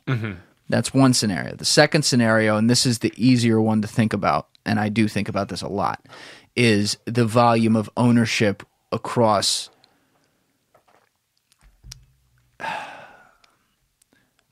I don't want to say individuals. I want to include institutions, but a top-heavy system. So like, you look at the Soviet Union, when the Soviet Union crashed, or ended, whatever it was. The reason the new Russia experiment failed is because they created oligarchs. And you hinted at this earlier, or you said it directly earlier, talking about how we're getting more. We added 500 billionaires last year. Yeah. We left behind the whole middle class. We're shrinking that, making everyone a pleb, whatever. I would say we kind of have an oligarchy here. It's certainly not capitalism. I don't know what the definition is, but what we have in the United States today is not capitalism. So we're already doing that. I agree with you 1,000%. How is Bitcoin totally different? And I'm not even hating on these people either, because I think a lot of them, some of them that we don't know about, I'm sure aren't thinking like this. But like the guys like Michael Saylor, the guy from MicroStrategies who's been a leader in all this, the guys like the Winklevoss twins who have been like day oneers with this whole thing, they are looking at this as like they take it to the people every day publicly. They are like, come on, let's do it. They still own a significant percentage. Yeah. There are other sinister people around the world who we don't know about who probably own a significant percentage. There are governments, corporations who we probably don't know about who own a significant percentage. So if you have, I'll just throw out random numbers here, the top 50% of the entire Bitcoin supply controlled by, say, 75 to 100 people / entities, how is that not creating an oligarch system even worse than the one we have? Well, think about the people that are buying Bitcoin and why. Like, we're not going to be able to abstract human nature and the things that we all want as individuals. Yeah. So no, it might. Like, they have a monopoly in terms of spending power. The difference is they don't have a monopoly in terms of changing the rules. And in the Yes. current system, they can change the rules, and they continue to change the rules to fuck everyone. So will they have a monopoly on spending power? Sure. But at the end of the day, in that situation, Bitcoin's just money. And they're going to have to spend it on something. And because they are more benevolent and they can't change the rules, they're going to have to reason from first principles to spend it in the best possible fashion that continues to benefit them. So they're incentivized to do the right thing. In short, you would think. I would say so. No, I actually, now that I think about that, how you said that, I think something that would give me solace on that is that let's say evil person X owns 2% of Bitcoin. Mm-hmm. And then let's go crazy. Let's say that top 50% I talked about is 75 people. They're all the most evil people on planet Earth. Mm-hmm. If they just hold all of it, they have it like a piece of art in their back room. There's nothing with it. And so whatever is left, the 49% or 50% that's left, that has even greater value now around the world, and people are trading it and transacting to be able to move the economy. And so it really doesn't affect anything. If they then don't hold it, they're putting it out into the economy. And So the people that will... and then people will buy it. Yes. So That's interesting. I can't recall if we touched on this, but it's time preference. What do you mean by that? So we live in I think when you're talking about like evil people, I would equate it, there's low time preference and high time preference. We live in a very high time preference society. Dopamine hits on Instagram, Twitter, Netflix delivered the next day, food to your door. That's a high time preference decision, right? It costs you probably more money than you need to spend today versus cooking at home, Right.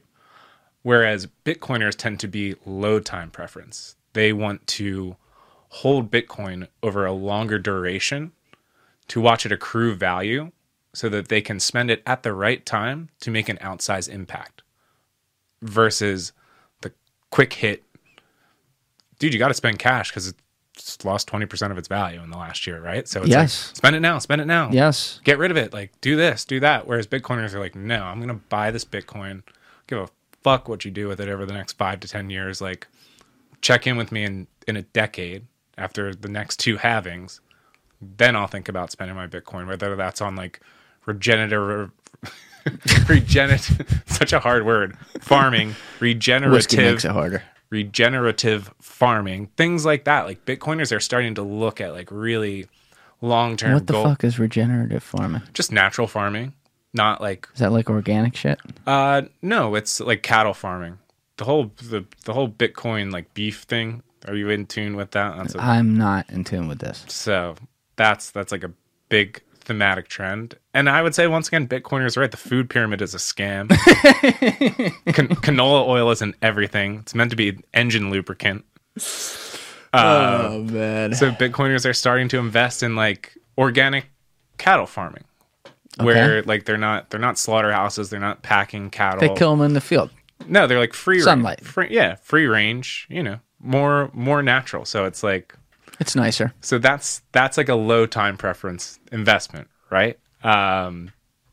So we're coming at it from all angles. Clearly. And it's always been that way. That's what makes me so curious about the whole community. And like some of the stuff drives me nuts, like when they get, you know, like when some of the hardcore maxis get so culty they're out of their fucking mind, and they're everything that they wanted to stop the establishment from being now from a different end. Yeah. I don't like that. But where it's like when I've tuned out of that a bit. Too. Yeah, you definitely have. No doubt about that. But I also don't think, like, I never got that from you when I had conversations with you. You're an even stronger believer in it than I am, and I was a huge believer, but like you look at it from the lens of hope, which also, not for nothing, is very interesting to hear that as a theme tonight. And I know it's a little off topic, but I think it's important to say, like, you and I were talking a few days ago, and I don't remember what I was saying, but I was talking about like some of the negativity that's just like getting exhausting in society. Of course, you know, there's the whole political thing, but it just feels like the vibe and like the never ending pandemic and all this shit, like bah, bah, bah, bah, bah, bah. And your take on it was as you alluded to earlier with that whole paradigm shift, you were like, I think we're coming up on this amazing time. And like, we have the darkest days are now behind us. And I'm like, I could use some more thought like that, you know? And it seems like there are a lot of people who also happen to be Bitcoin pioneers and people looking at these different solutions on the layers of the Bitcoin network who are thinking that way. Yeah. So like we were talking about, I think, building parallel systems as a safety valve. And I think, opt-in systems have existed previously. And I think one of the best that comes to my mind, I'm biased, is the Grateful Dead and just the ecosystem and kind of the machine that's been built around what I think, inarguably, but we can try, is the greatest American band, really the greatest band of all time. Okay, I might argue with you on that point, but I do like the Grateful Dead. But this is actually something we have not talked about on the podcast before. You and I talked about this offline, and this is I love this. This is a very, very symbolic point, and it's, in my opinion, it's about a lot more than just Bitcoin. It's like it's a societal paradigm symbol, which I think is why you brought it up. But can you explain this, extrapolate upon it? Yeah, I think it just shows, Bitcoin or not, right? Bitcoin wasn't there in the summer of 65, but, people were able to coordinate and work together and create this kind of beautiful culture that still endures and like evolves today. And Jerry Garcia hasn't been alive for like 35 years, 30-ish. Yeah, it's been a long time. It's been a long time, but I see just so many parallels in terms of the formation of the Grateful Dead, the evolution of the Grateful Dead, the current state of like Grateful Dead culture, with maybe how Bitcoin's evolved thus far, and maybe what like a future model looks like for Bitcoin kind of continuing. Well, to the average person who is not a classic rock fan and doesn't understand what Grateful Dead was, and exactly what you're referring to, can you explain I don't even want to use the word cult, but like the incredible communal following that they built and like how they became this all-time band basically via that, and fans following them everywhere and making, as you just pointed out, like the decision to do it? Maybe I'll make like one point, and then I think we should go back to the beginning and walk through it, because I think the parallels will kind of resonate and will make a lot of sense. To celebrate like their 50th anniversary, 20 years after Jerry Garcia passed, they were able to sell out Santa Clara Stadium 3 times and Soldier Field in Chicago 2 times. So that's like 500,000-600,000 people that paid. I mean, I paid like 3 or 4 times, so like you can count me triple or quadruple. But like to have a band who's like frontman and an enigmatic person and one of the best guitarists of all time not be there and still sell out huge stadiums 50 or 60 years after they started, I think is just a testament to kind of like the system and the culture that they built. And it's always been an opt-in culture. It's a proof of work system, which I think we should talk about. It's a read-write culture. What do you mean by that for them? Which part? Like Grateful Dead, their proof of work. How are they proof of work? We're going to get into that. Okay. We're going to go over that. But they essentially allowed taping of their shows. And that made them extremely unique? In the sense that they gave it away for free. Oh. And so it creates, in a way, a timestamp that's not dissimilar to the Bitcoin blockchain. Oh. So you can basically follow the Grateful Dead every year from 1965-ish, 66, I believe, was like the first recorded show. And you could listen to every show. Every day you can pull it up. There's an app. Show of the day. 66, 67. Every show has been recorded. So it's a transparent time capsule. In a sense. So we'll circle back to that. But I think that has a lot to do with like why you've got, like, I don't like it when I go to the shows. There's like fucking frat bros wearing like tie-dyed online ceramic shirts. You don't like frat bros? You seem like such a frat bro. In many ways I am, but in many ways I'm not. I'm kidding. But no, it's created like a lasting legacy that people can keep buying into. And again, I think like the genesis of Bitcoin, there's some parallels to like the genesis of the Grateful Dead. So it's like 60s San Francisco Bay Area. You have Jerry Garcia, who's kind of like a bluegrass aficionado, great guitarist. He was actually playing, what is it? He wasn't playing guitar. He was maybe playing like mandolin, or no, he was playing banjo. So he's playing like a lot of banjo. So he's playing banjo. Bill Kreutzmann, like the original drummer, was like a high school drummer. So he's got like the drum beat, right? Like more of that like class Americana like drum beat. You have Bobby Weir, who's like a high school dropout who was selling weed to Jerry Garcia and Phil Lesh.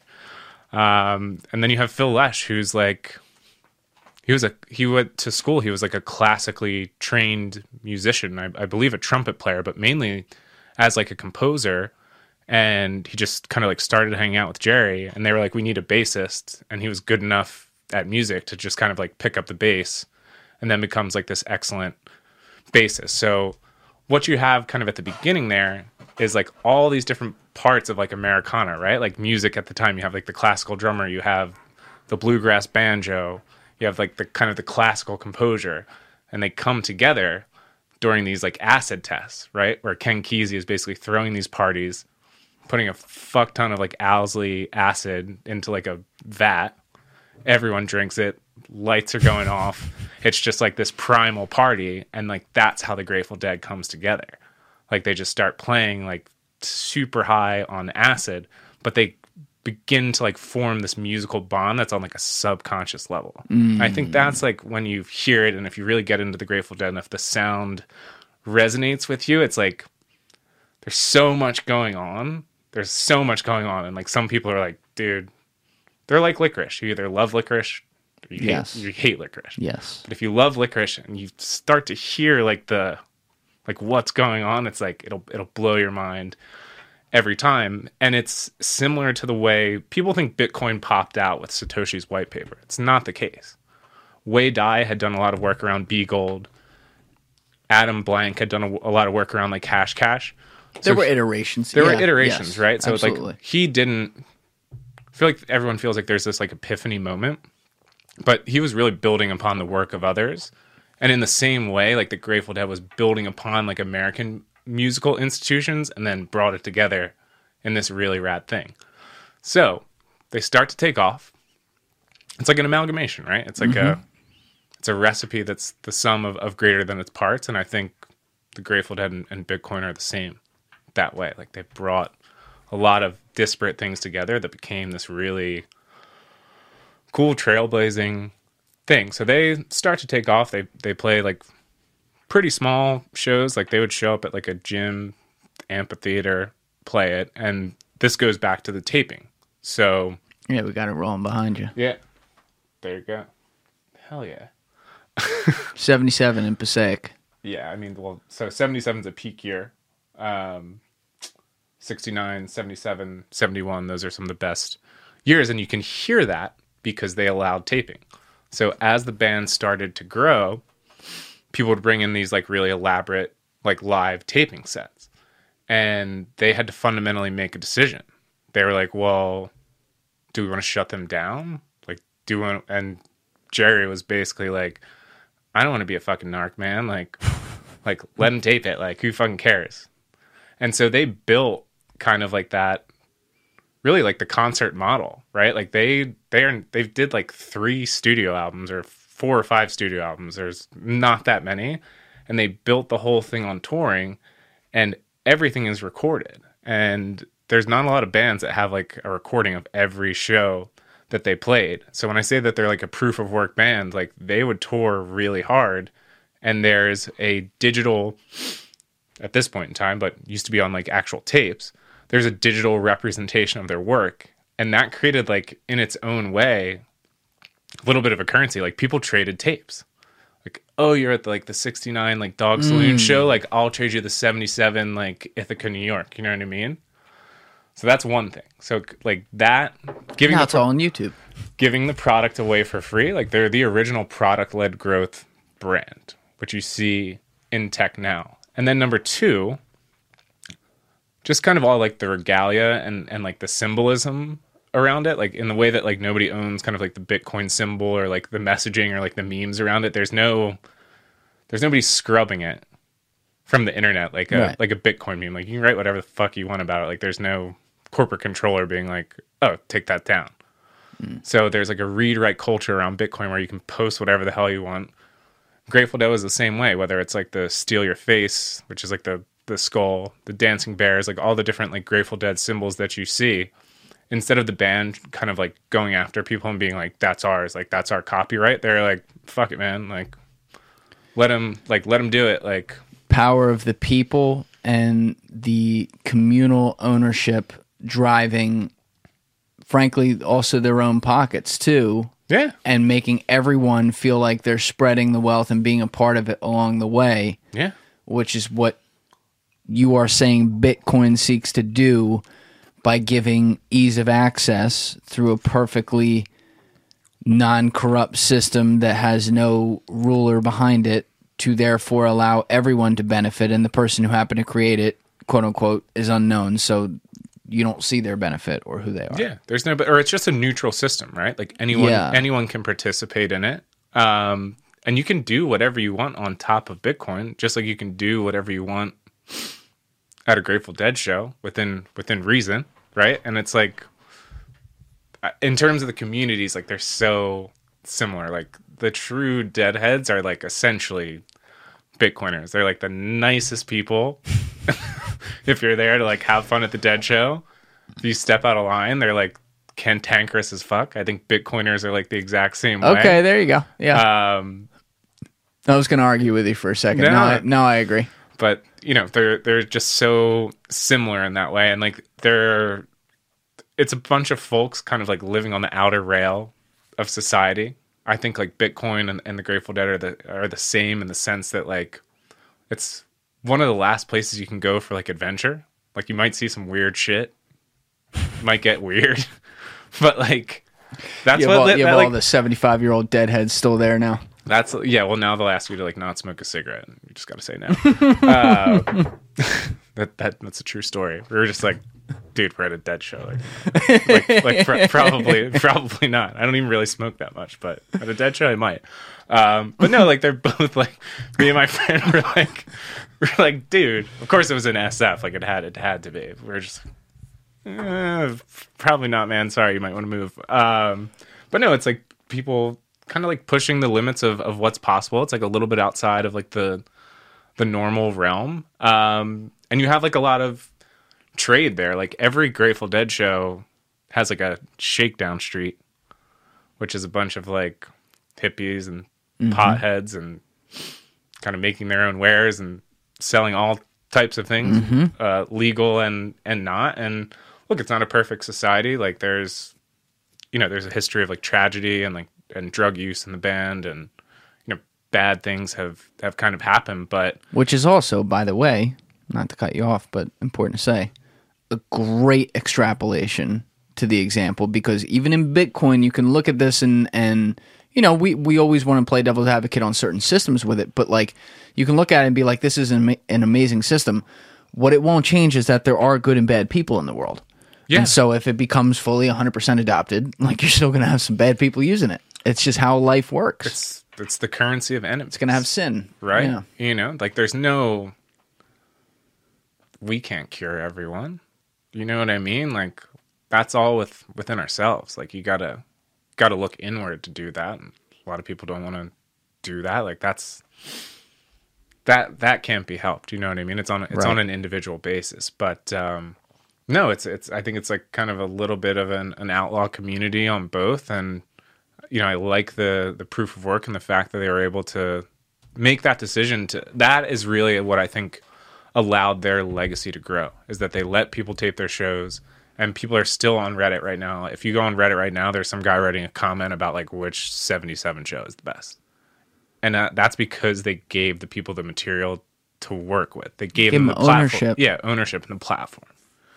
And I see a lot of the powerful. same things in Bitcoin. Like people are still on Reddit right now debating a show that happened 45 Yeah. years ago. It's powerful. But it is like when you give that license to like feel and like be a part of it, you know, it's significant. And that's, you know, that's why they still sell out every show, even with Mayer and, you know, who I like. He's done a good job. I was skeptical, but he's done a pretty good job. You know, they're still selling out every show with like 3 of the original 6, like 60 years later. And they're old. You know, it's like, It's going to come to a halt. soon, yeah, I it think. will at some point, but they're still kicking. I mean, Jesus Christ, they've been playing for 50 years. Yeah, Bob Weir said he's probably played more guitar on stage than any living human being, and that's probably correct. Yeah, probably accurate. Because he'll tour like outside of the Dead as well. Like he does Bobby and the Wolf Brothers. He does like some offshoots. Like the guy just can't stop touring. He's probably, I mean, I don't know how many hours. It's got to be insane. It's, yeah, like the Malcolm Gladwells of the world would be looking at that with their calculator, fucking having a seizure. He's an outlier. Yeah, completely. Bobby is an outlier, but he's a national treasure who should be protected at all costs. I think this is such a meta point too, like outside of Bitcoin and Grateful Dead, to look at wider culture, and also why the fuck something like Bitcoin happened, or why back in the day Grateful Dead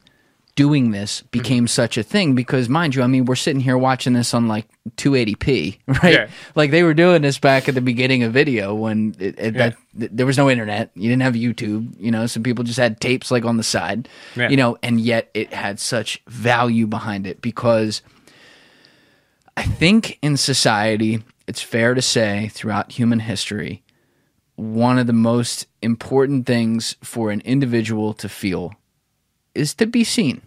Yeah. And it's not, I'm not just talking about like, oh, I want to be famous, though that tends to be something that a lot of people like want and push for clout, I guess, like on social media these days. But the average person wants to be able to say something and know that whoever they say it to is actually listening to what they say. And even if they don't agree, Yeah. you know, they hear them and they say, you know, I understand where you're coming from, or something like that. And when I want to figure out how to say this so I do it justice, but when we're looking at the top ends of culture across anything, and people we look up to, or music groups that we look up to, or whatever it is, the specialness that people feel when they're a part of the community Yeah. That's it, dude. is, yeah, that's the word. It's being a part of something. Yes. It's big. It becomes bigger than them, but they feel like on an individual level, it is them. It's a defining part of them, and they own that. Like that is a monetary value. And like also, I would say it's priceless, actually. sure, take it another, sure, absolutely. I was saying monetary value is the wrong way to put it. Priceless is a better way of putting it. It's something that like makes them feel like their personal figurative bank account is full, right? Spiritual bank. Spiritual bank. I like that. You're helping me out.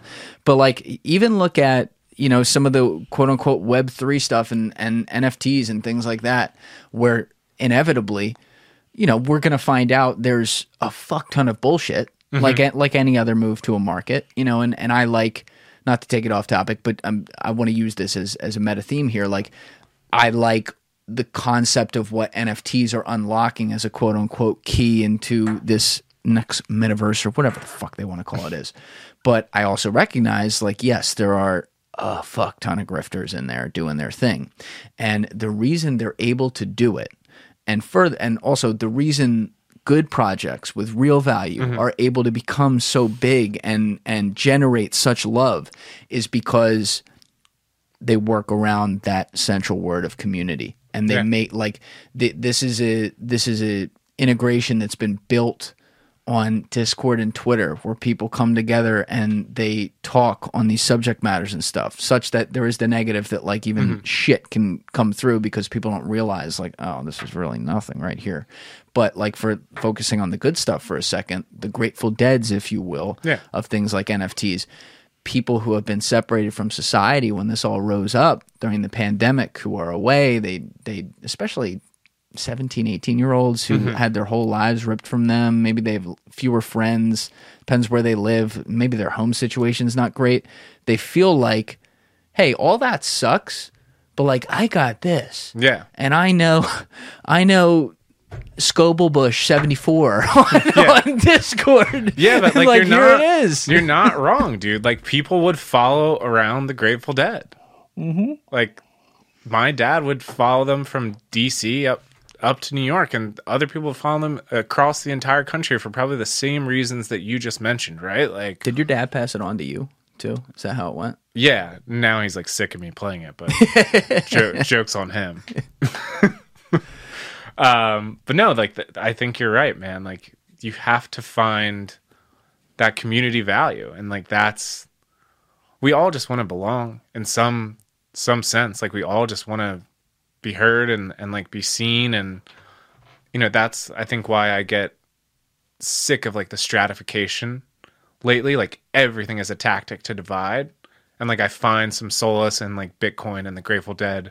Both, if you like Bitcoin and you like the Grateful Dead, like you're fucking cool in those communities. Like, they don't care what else you look like, what you're doing, yes, where you're from, how you identify, your past, your present, your future. It's just like, hey man, you like the Grateful Dead? Sick. You like Bitcoin? Tight. Like, it's a unexclusive club that's like exclusive. Like, you're in. It bridges not just identities but ideologies too. Yeah. Now, can there certainly be some similar patterns of thought on different views and worldviews? Absolutely. But hear me out on this. We are seeing, and it's not just in Bitcoin. It's in several different things. This is interesting. We are seeing a weird team-up culture happening where after, let's say, the last, in particularly 5 to 10 years of people being Team A or Team B in politics, and therefore having all of these thoughts and all of those thoughts, and that's just what it is, and we go at each other like this, and everyone, that's how society exists. After all that, we're living in a world where you have Black Lives Matter protesters and Trump supporters hand in hand at protests together, sharing pizza, having a good time, and bonding over a few things. Goes to show you they're not all that different like they thought they were. No. Over now, like maybe a vaccine mandate. You have within Bitcoin people coming from all different identities. Like, this used to be a problem at the beginning. It was a concern, and I'm so much less concerned about it with Bitcoin. Some others I still have this concern, like Ethereum and stuff. But like with Bitcoin, like there was an issue towards the beginning of like, oh, is this all just kind of like middle class 30-year-old white males looking at it? Yeah. And now it's like, whoa, you have different identity-based movements who are all over this. You see all different races and backgrounds and communities and people who are seeing the same things. And when they do this and they come in, what started as the regular average Joe middle-class white dude is now like, oh, fuck yeah, bro, you're in. Like, what's up? Like, this is all we care. I don't give a fuck who you voted for. I don't care what you think. Like, we see this. Cool. Yeah. Let's go. You're into Bitcoin. Yeah. It's the great unifier. I think it can be. Because the people that understand it are like high principled people, and they reason from first principles, right? Like, they have a foundational set of viewpoints that everything reasons from, which is the thing that like the mainstream and I think the average person that's like tuned into the nightly news is missing. They don't have first principles that they're reasoning from. All 10 of them? I understand what you're saying. There's a lot of people that are still tuned into the mainstream narrative. But I think what you'll find with like Bitcoiners and people that, like the Grateful Dead, if we're still on that parallel, it's like, have fun and do no harm, right? Like, that would be a main one. Like, basically being left alone, which is apparently, I'm an extremist now. Like, I just want to be left alone. Like, I don't want to be like shit posting on Instagram all the time. That's probably not the best thing for me, but like they're coming for everyone. So, and I also love that we've like beat the mainstream media shit posting memes. It's been a huge part of it. It is amazing. And like that's like signal through the noise that's spreading, and it's like we're kind of winning. Like the people are kind of winning against like we're starting to defeat the narratives. Just shit posting funny stuff. Because these people are so out of whack and they're so out of touch with reality that like it's kind of like I don't want to be doing it, but it's kind of funny, like if you have to. It's like 3 years ago doing that, you're in a weird spot of people being like, oh, wow, okay. And now it's like, fucking everyone's doing it. Yeah. I mean, your Instagram stories are hilarious, especially for like, I have certainly a few libertarian thoughts in my system. So like when you hit one of those on the head, I just start laughing. Like if it's talking about like insider trading with senators and shit like that, like I'm fucking in, and it's great stuff. But it used to be like I would have to go to your stories to get to like exactly what I wanted with that kind of thing. I know, I'm a dime a dozen now. And now. Hey, look, your stories are still great, man, but there's a lot of people. Like, I'll see some stuff. I'm like, I already saw that one. Someone was there already. Damn, dude. You know what? Then my job is done. Yeah. It's working. Yeah. It's working. The insider trading thing fucks me off. I don't know if that's where you really want to go right now. Yeah, fuck it. I wasn't planning to, but I love that. Where should we go? Pelosi? Start there. What? Who was the other guy? The other dude who did, I want to say he was from Texas. This one was so bad. He was at the top of the chart. He beat Pelosi, which is yes, I think that's it. I'll pull it up. Which is a feat of nature. But explain to people, because I know the Nancy way. Explain to people what old Nancy's been doing. So Nancy has been using insider information from congressional hearings to trade stocks as a sitting U.S. senator. Now, you might say, I too trade stocks. I have mutual funds. That's great for you. You don't have the insider information that Nancy has. You're also not trading options, which are exotic instruments based off of short-term price bets, which means she's very, very, very confident that she's going to hit her strike price and like 5x her money. Now, hold on a minute. What? Her husband is very, very confident. Oh, yeah, it's her husband. And as we know, the Pelosi household has a phenomenal Chinese wall. That's a term within the financial industry. Some great chocolate, too. Some what? You don't remember that interview? No. In like the middle of the pandemic? Like no.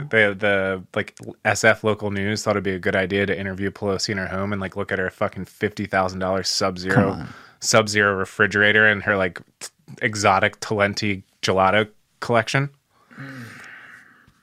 Like, what can I say on here that won't get me arrested? Let me put it to you this way. This is an ad for Thomas Jefferson.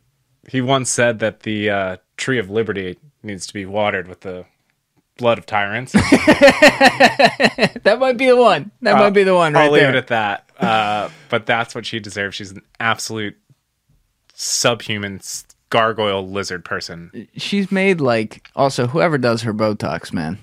That's a Ponzi scheme. That was a good meme. You didn't see that one, like the eyebrows. I saw that one. That was phenomenal. Somebody else beat me to that? No, I saw that one on yours. Okay, good. If somebody beat me to that, what was that? The stocks? It shows her stock prices. You show her eyebrows. If somebody beat me to that, I quit. I'm done. Yeah. No, her husband has been. I think it's like they're worth 200 or 250 million at this point, and she's been basically living on a congresswoman's It's the same salary. thing with Mitch McConnell too. Just so we know that we're not like slinging rocks on one side of the aisle. I want to make it clear when the boot is on your face, whether it's the left or the right one, it doesn't matter. Yep. Mitch McConnell's made like whatever the Senate salary is for the last 10 years. He's worth like $30 million. Yep. And his wife she was in the public sector too. Like she wasn't. I don't think she was making crazy money either. It is absolute. This is a criminal. It's a bi-party problem. Remember the beginning of the pandemic, the Kelly Loeffler lady, and I think it was also the other Georgia senator. Yeah. They did that meeting in like January 2020. They walk outside. They tell everyone, "Oh, there's no problem They with like COVID." longed Moderna. Called home, sell everything. They sold every single fucking stock. Hey, Pfizer just figured out the SaaS subscription model. Let's long them. Oh my god. Jesus. All right, here's the chart. Wait, this chart's phenomenal. Sorry, I gotta lose the Grateful Dead that's been playing back here That's fine. for a while. That's a great show. That's actually an all-time show. That's in the top 15. But anyway, these are the members of Congress that beat the SPY in 2021. So for all you boys and girls out there that sounds like Japanese, the SPY is essentially. It is the S&P 500, which is the main index of basket of 500 power stocks that we measure here in the United States market. So, and for additional context, can we talk about how many hedge fund managers? These are like the elite of the elite financial advisors, right? Or lever pullers. How many of them beat the S&P 500? not this many. Okay, just to be fair. Not at all. With a lot of Ivy League education and juice behind them. So anyway, continue. Funny you bring that up. Yeah. Stay tuned on that one. But yeah. So Don't get me started. yeah. Anyway, I'm gonna put this chart. Oh, is that the S&P at the bottom? Yeah. I'm going to put this chart in the bottom right of the screen, and the beautiful part about it is all red and blue. So this is a bipartisan chart right here. This shows you Good to see them come together. they all came together on something. Yeah, they came together to rob you blind. This is just 1 year. This is why you're locked in your home, by the way. They gave you $1,200 for this. This is 1 year right here. These are the members of Congress that beat the SPY in the year of our Lord 2021. Dan Crenshaw is such a fucking idiot. I think are there 50 people on this? It might be 40. It's about 35 or 40. It should be zero. It should be zero. They did just introduce some legislation, bipartisan, I think, that says like they're going to stop trade. That thing's going to get shut the fuck down. It's going to take 2 days. I don't have a problem with them owning like mutual funds in a blind trust, or like Exactly. they could like even own stocks in a blind trust. But Pelosi is literally trading options. Like she's trading like Amazon options, and before Can you they explain announce options mandates. to the people? Because I like probably don't understand them as well as you, but it's like I just want people to understand how ridiculous it is that a sitting senator is trading options. I'm going to give the really watered down version. I'm not even going to go into it. I'm just going to give the basics so that people could have an idea. But can we agree it's absurd? Oh, it's absurd. An option is a highly, highly volatile, risky investment where you are essentially paying for the right. Okay? So if you own, and this came up with Bill Fasciolo and we explained it, but I think we could do a better job. So this is a good opportunity. If you own 10 shares of Tesla, which was the example I used with him, and Tesla's trading not at this price, but I'm going to keep the number simple. Let's say Tesla's trading at $10 a share, and today is February 1st, and you decide that you think Tesla's going to be trading at maybe $15 a share by April, which is completely arbitrary. Think of all the shit that happens on a macro scale, let alone an individual stock. On a 24-hour cycle even. Yeah, in 3 months. And you decide that at least by then it's going to cross 15 at some point. So you want to buy an option on the stock. And so what you do is you go to the marketplace, and someone who owns Tesla stock currently will be selling the right for you to buy 100 shares of Tesla on, let's say, April 1st, meaning like that's the last date you could possibly buy it. You could buy it tomorrow or you could buy it the day before. And it means that if you say strike after you bought this from them, they have to sell you the Tesla stock at $10 that it is today. So if Tesla's at $15 on April 1st, you're in the money. You made they're selling you 100 shares for a $5 discount, and you get it on April 1st, and you can turn around and sell it and have a profit of $500. Now, doesn't work that way because you do pay. So like, let's say you paid $2 a share, but you think it's going to 15, And then it does. And so on April 1st, it goes to 15. You cash it in. They sell it back to you for $10. You paid $200 for the 100 shares total because it was $2 a share. You sell it for $500. You made $300 profit. This is the kind of thing that if you are not in the markets every day doing it, you have no fucking like. I wasn't allowed to slap clients across the face in my business. They didn't take kindly to that, but I would tell them on the phone, I am punching you in the face, like in my mind right now, when they would ever even mention the word option, because I'm like, you're not a fucking day trader. Like, that's not how this works. Take your funny money and either go bet on the horses or play options. Frankly, I would recommend they bet on horses first. Like that's how, because here's the thing about options. You bet on a horse. I bet $500 on a horse. I lose $500. Options can be called and they don't have to be this way, but they can be naked, which I'd want to see how many of hers are naked, meaning they're probably all you naked. have all exponential risk on either side. So it's not just like, oh, I might lose too. If the stock market decides to move 40% because, like, I don't know, coronavirus happened, you're fucked.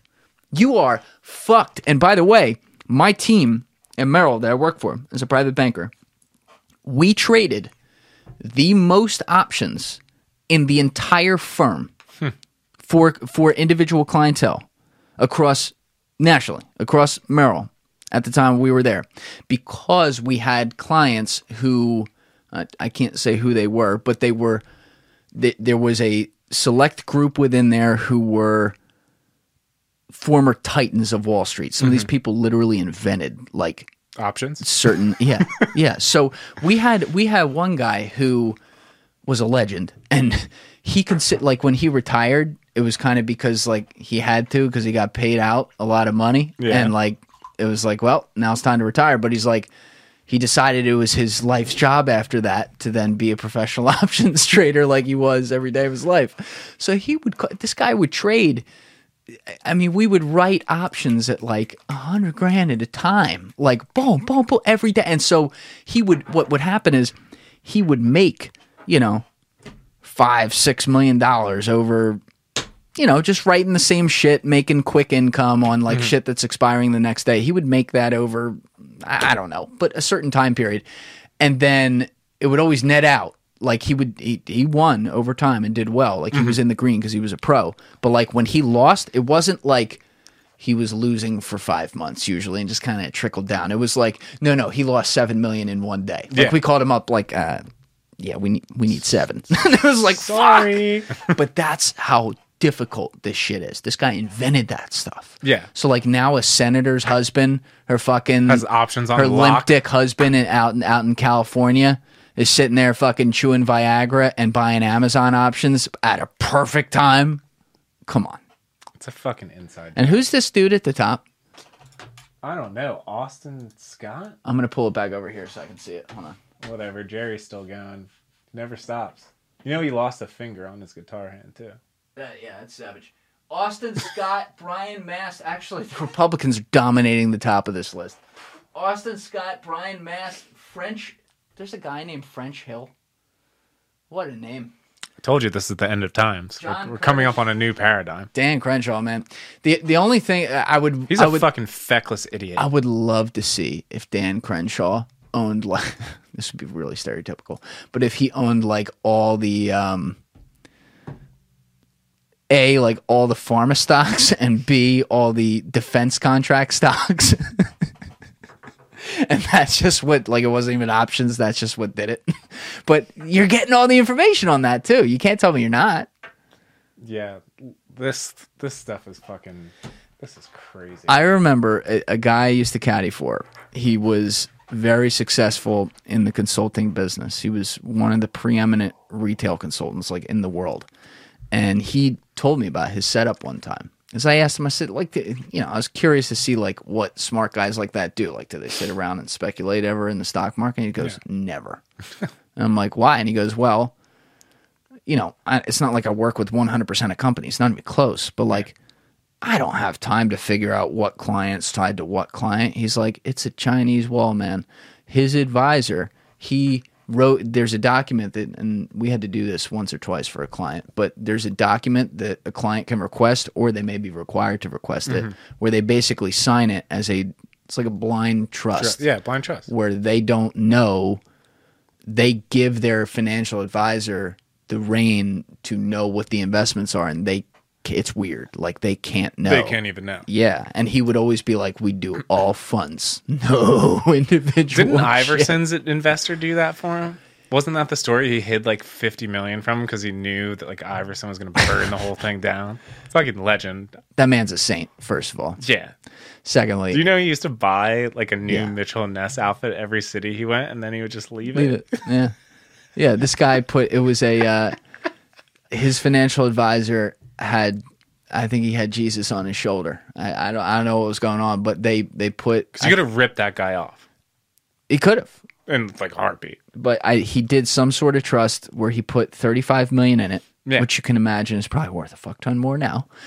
And Iverson couldn't touch it until he was, I believe, 50 years old, and he can take out like $2 million a year. So he's paid for life. Yeah, he's set. He's done. What a good financial advisor. That guy deserves sainthood. I hope he's a Bitcoiner. I hope he's a Bitcoiner too. For all the bad stories we hear about financial advisors, Like, that's a great one. That's a good like, dude. Cheers to that fucking guy. cheers Like- to that guy. Like, Whoever he the could fuck- have robbed that guy blind. Yeah. What was that story? Dude, Iverson doesn't get talked enough about in Philly.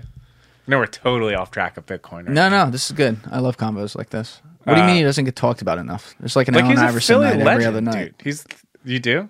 There's an Allen Iverson night like every week at a Sixers game. Yeah, but it doesn't come up enough in like conversation. Yes, I agree with that. Because Philly fans are so negative. It's like, He's- oh, Donovan McNabb threw like a couple worm burners. It's like, well, Iverson crossed Michael Jordan up. He's tight. He also played with some of the worst rosters I've ever seen in my entire life. He could have won a championship. He could have if there were competent management, but I always say, like, all due respect to LeBron, whose 2007 roster he took was bad. Was that the Cavaliers won the first Yes, one? that That was was- a good win. That was incredible that he took them there. That was the second worst starting five ever, though, because the roster that Iverson took and actually won a game against Shaq and Kobe in the fucking finals in remember LA that, yeah. against it makes my stomach sick that he took them and like beats good teams along. Like they Yeah. beat the Raptors with Vince Carter. They beat the Bucks, who were loaded with Ray Allen and Glenn That was Big a Dog good team. Robinson. Like they earned their way there, and that was one little 5'10" dude. I just love the Iverson stories. Like, I'm thinking of him in the context of Bitcoin.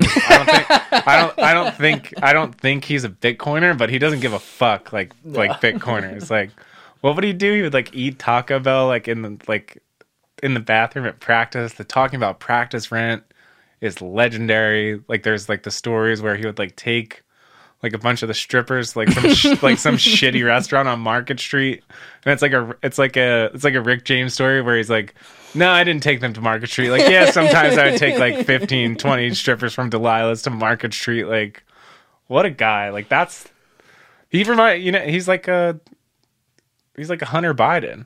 He's like a party animal. He was definitely a party animal. I also wonder though, because like most of his run existed before the social media age, which definitely helped, but he did exist in the internet age. And the number of people who had to keep a secret on shit that happened every single day,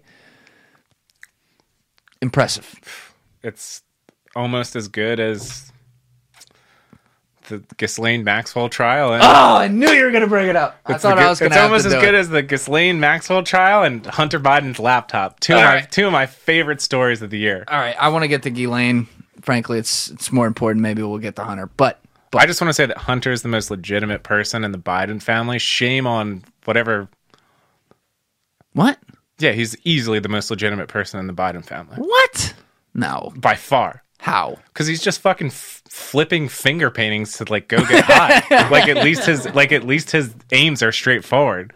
Joe Biden's a Manchurian candidate for some evil like megacorp, and Jill Biden, shame on her for trotting him out there while he has dementia. She doesn't have any choice. Yeah, well, She has no choice. dude, Hunter's legit. All he's trying to do is sell his finger paintings to go party, and I can respect that.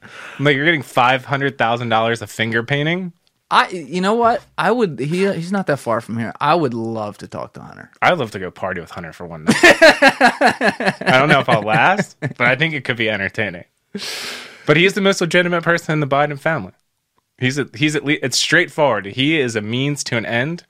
Biden is like a pawn for like an evil group of people. Hunter is just trying to fucking party. Again, he doesn't have any choice. Like, you can't tell me. I don't care what people, and I know people disagree, but like I said this over and over again, he didn't want to do this. Whatever it was, somebody fingered him and said, Joe, you're up. Oh, you want Hunter to continue to be free? You don't want these cases made? Yeah, step in, buddy.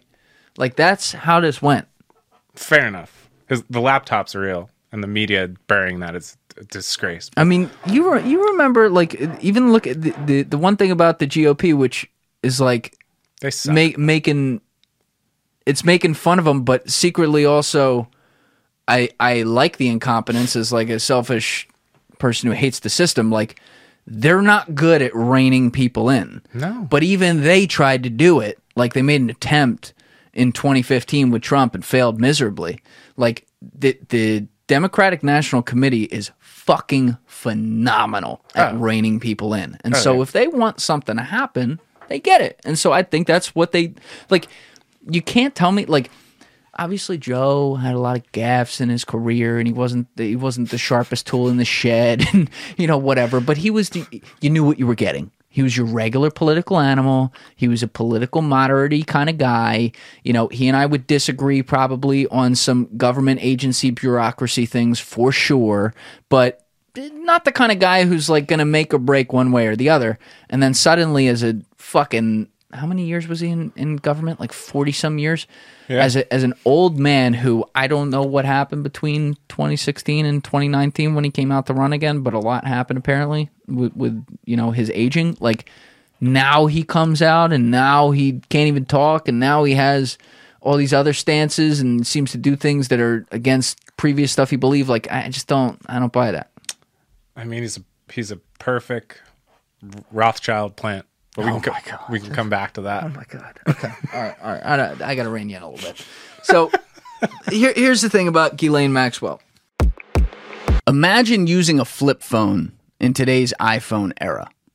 And I'm not talking about the people who go to a flip phone for a predetermined period of time to get rid of phone addiction or to disconnect. That's fine. I think that's great. But I'm saying long term, imagine just saying, fuck it. I am not going to use an iPhone. I'm not using an Android. I'm going to use a flip phone. I'm going to use this Verizon Razr or whatever it was forever. You're going to be at a disadvantage if you do that. Period. And this is exactly how I feel about people who do not sleep on an 8 Sleep Pod Pro cover. The 8 Sleep Pod Pro cover is the first mattress accessory, and it comes in a full-blown mattress as well, the 8 Sleep Pod Pro mattress. But the 8 Sleep Pod Pro cover that I use is the first mattress accessory that successfully leverages technology to make sure that you have the deepest possible sleep and you wake up in the morning feeling completely energized because of it. Other mattress companies have tried. No tech companies have ever really gone into it to do it. And 8 Sleep is the first tech company to come into mattresses and say, we're going to win this game. And they are. So if you use that link in my description, along with the code TRENDIFIER at checkout, that's TRENDIFIER, you can get $100 off your own 8 Sleep Pod Pro cover today. And you can also get $100 off your own 8 Sleep Pod Pro mattress if you want to get a full-blown mattress as well. The products are the same. One just has the actual mattress if you want to actually replace your own. So, link in description, TRENDIFIER checkout, $100 off, change your life today. I would like to give a huge compliment to the marketing arm of the federal government, who are some of the best marketers in the world when they really put their mind to it.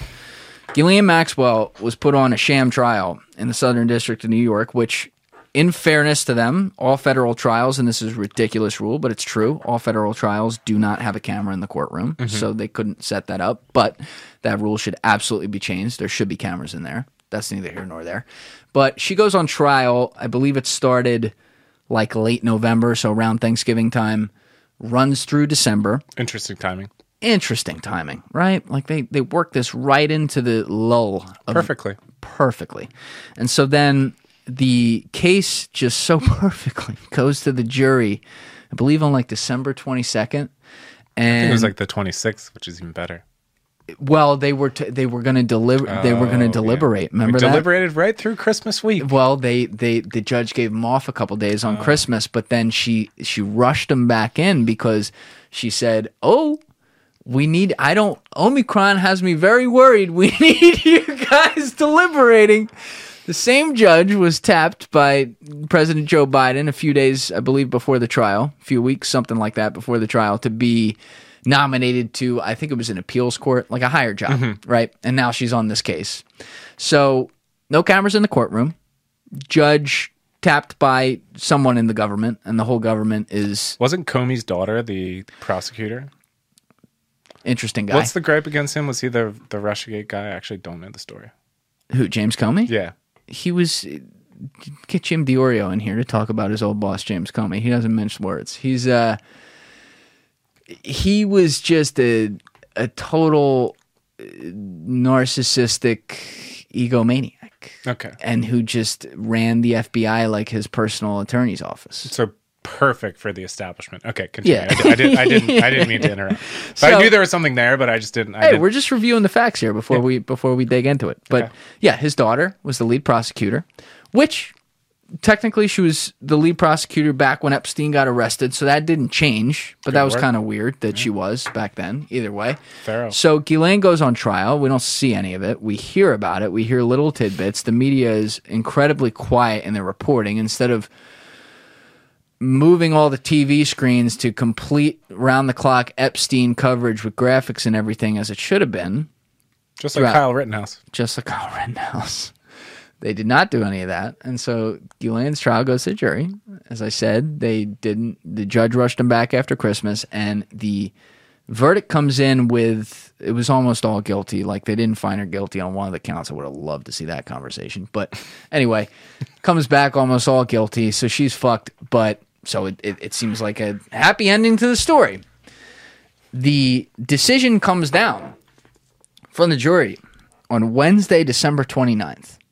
And it's really interesting how the calendar just worked out to their advantage this year. Just couldn't have been any better because it's a total coincidence. Because it's post-Christmas week. Everything's in a lull. And if you want to see, like, I can even show you the graphs of my content, like some regular asshole, and you will see, like, that week, everything's down. And the content was still the same. Like, I was putting out the same output and having the same engagement rates and everything. So everything's down.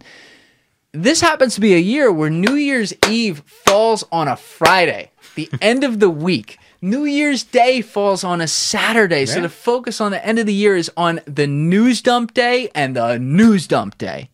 Sunday is January 2nd, which is one of the highest depression rates of the year because people are now like, holy shit, it's a new year. I got resolutions. I gotta do this all again. Work starts on Monday. Oh, no. No one's paying attention. Another loop. So we are now 4 days past this news. It's old like a left-out Chef Boyardee can on your goddamn kitchen counter.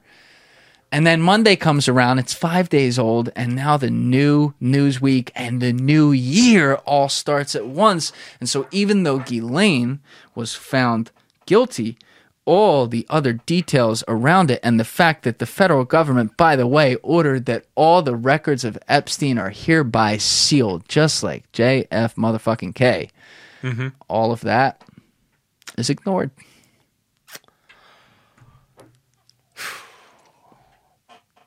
Where to even start with that one? I'll sit back and let you roll. Well, on the JFK front, the Federal Reserve offed him. He wanted to put them back on a monetary standard. That's why he got shot. Okay. Moot point. We'll come back to that.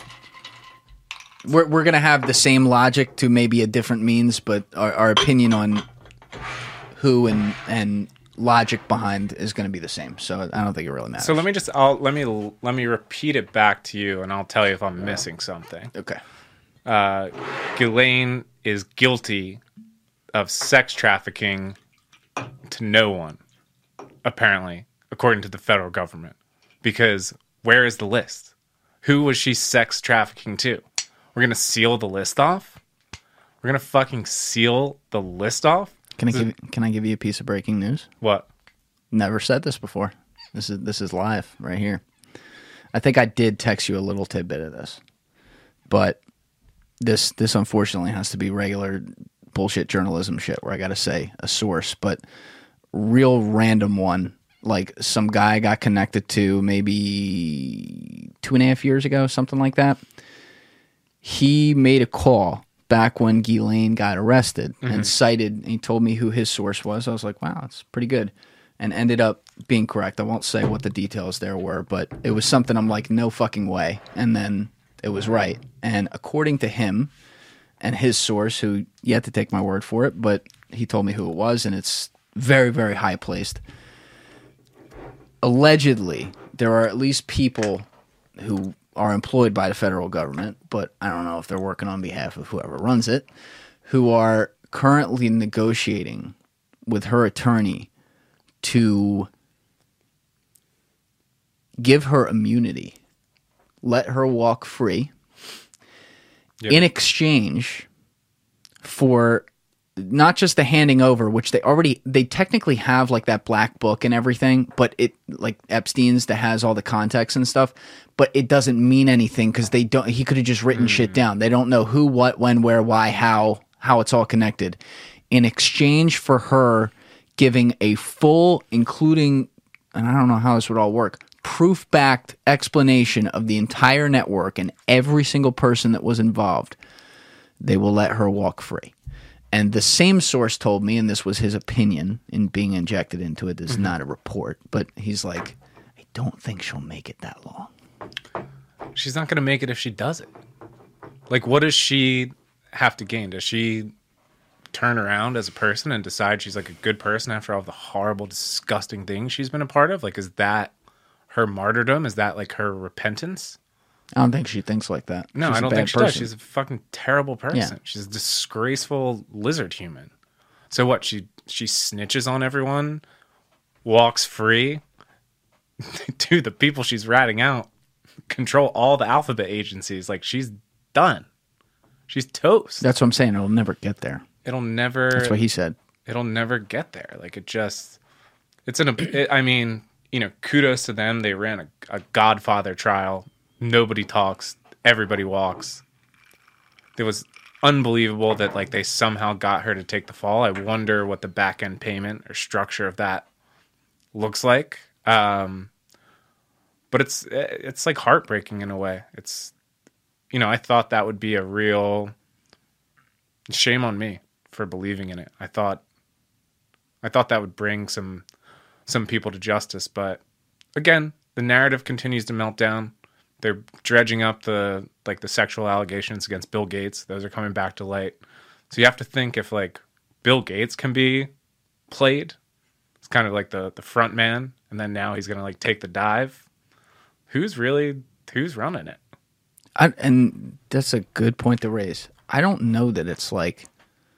Am I thinking too deeply? No, I think you're thinking of it actually, in my opinion, completely correctly. I don't think it's a person. No, it's a people. It's Yeah. like a cartel.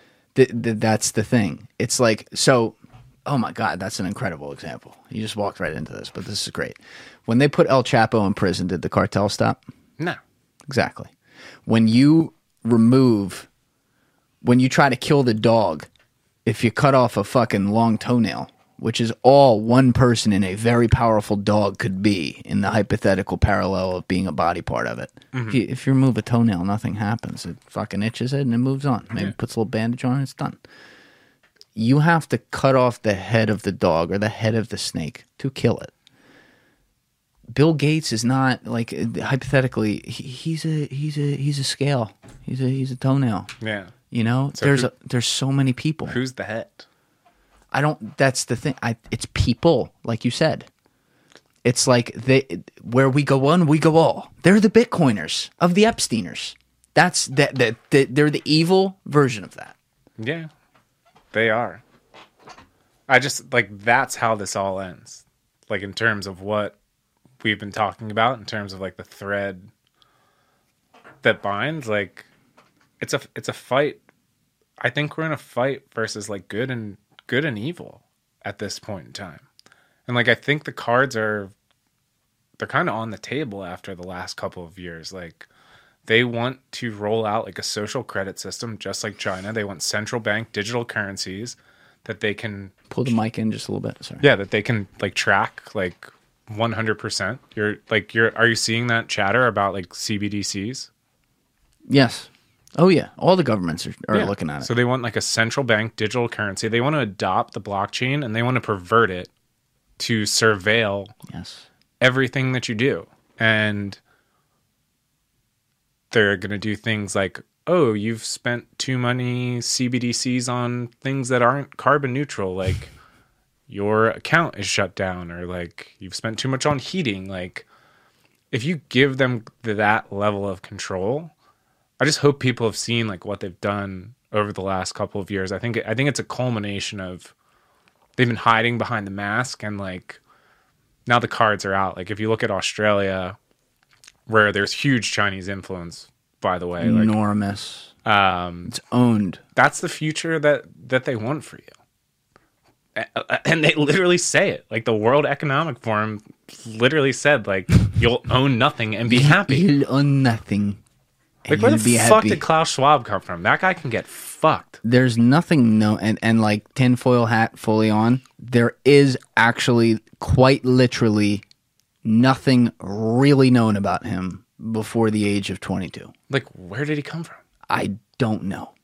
And like they say it. And that's the thing. Like, they're saying it out loud. They're starting to say the quiet part out loud. And like, you do well to pay attention to it. They're brazen. Yeah, why wouldn't they be? Exactly. They're winning so far. But we gotta decide if we want to live free or like die in their fucked up like pod ecosystem. I swear to God, if the World Economic Forum posts one more fucking article about how eating cricket protein is good for you, I'm gonna lose my shit. I'm gonna fucking lose it. But that's what they want for you, dude. They want you to live in the pod. They want you to eat the bugs.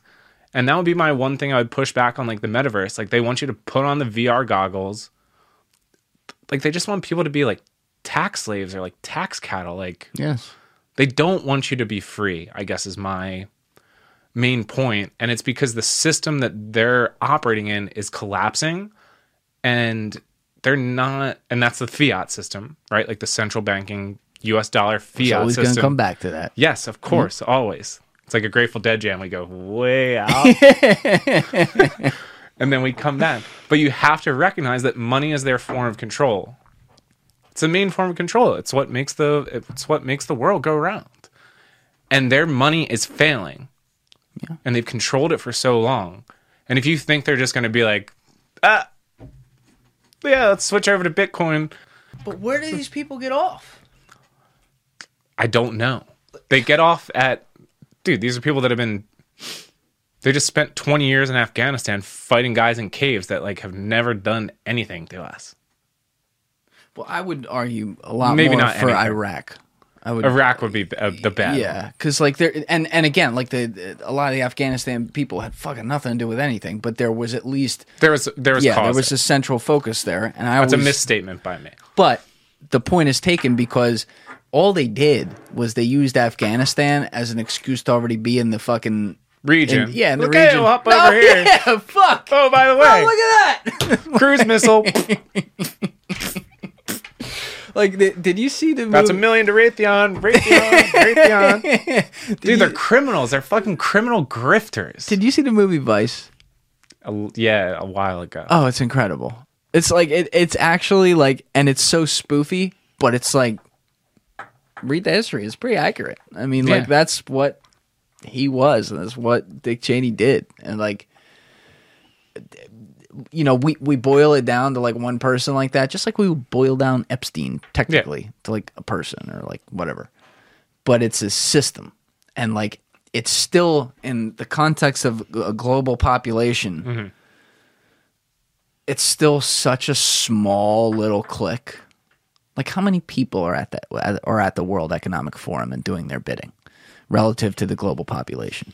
0.0001. No, I think you'd have to add a few more zeros. Yeah, exactly. Even better, right? So, yeah. But that's what I want to end. Like, I'm so sick of that. But like those people, they were kids once, right? And a lot of those people, by the way, their parents had nothing to do with any of this. They were, some of them it's certainly passed down, but others it's like, They got raised by the nanny, most of them. either way. Let's even talk about the ones that didn't, though. And let's say it's 25% of them. Somehow there's a thing that goes on in their brain, like there's a personality trait they have that maybe everyone has, but it got exploited by someone who got them, said one little psychosis experiment, said one thing and made them believe it, said another thing and made them believe it, and eventually got them to say things to themselves, keep believing it, keep believing it, keep believing it, that then they start putting out articles where they say, you're going to own nothing and be happy. That was one of my favorite. That's a great one because it's real, right? Like I'm not making that up. Like that's a real. Did you read the article? I couldn't bring myself to. No, It's fantastic. I read the headline and I wanted to vomit. I read it. It's some chick, like some whatever, like professor from Denmark or some shit like that, talking about like riding bikes and shit and never going 4 miles away from your house. If I remember it correctly, call me on that if I didn't. But like I read it and like she actually, in her defense, built her case. And I'm like, this is a real person who actually wrote these words and believes them.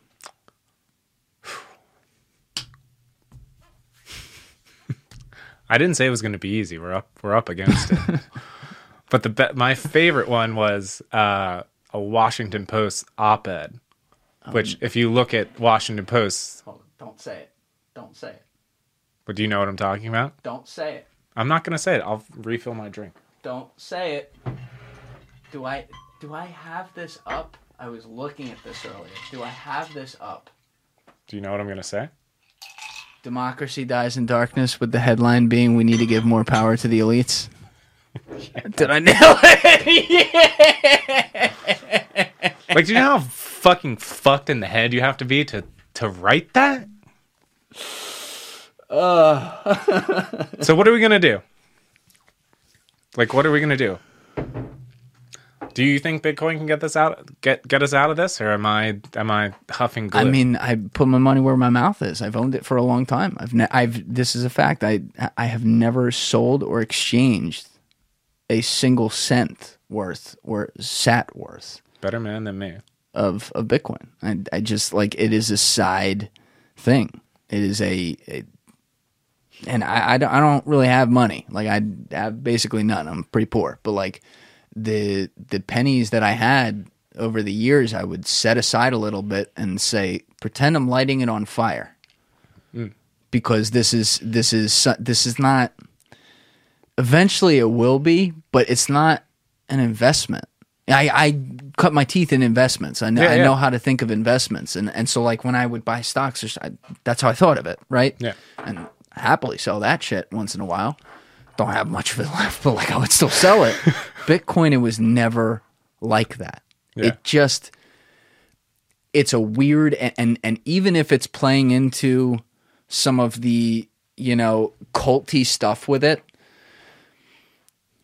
anything that is going to upend and be the tipping point of some of the greatest establishments in world history is going to have an element of that. It just it has to. You can't be like, we'll have this little hobby as a group here, and like, we'll overtake the monetary. No, like there has to be an element of cultiness. I will always be a check to that power, and where it gets like insanely culty, like where you got Peter McCrackhead or whatever the fuck his name is, like calling Elon Musk or whatever he called him. We're not allowed to say that word anymore, but whatever he called him, right? No disrespect, I apologize, but like there's like.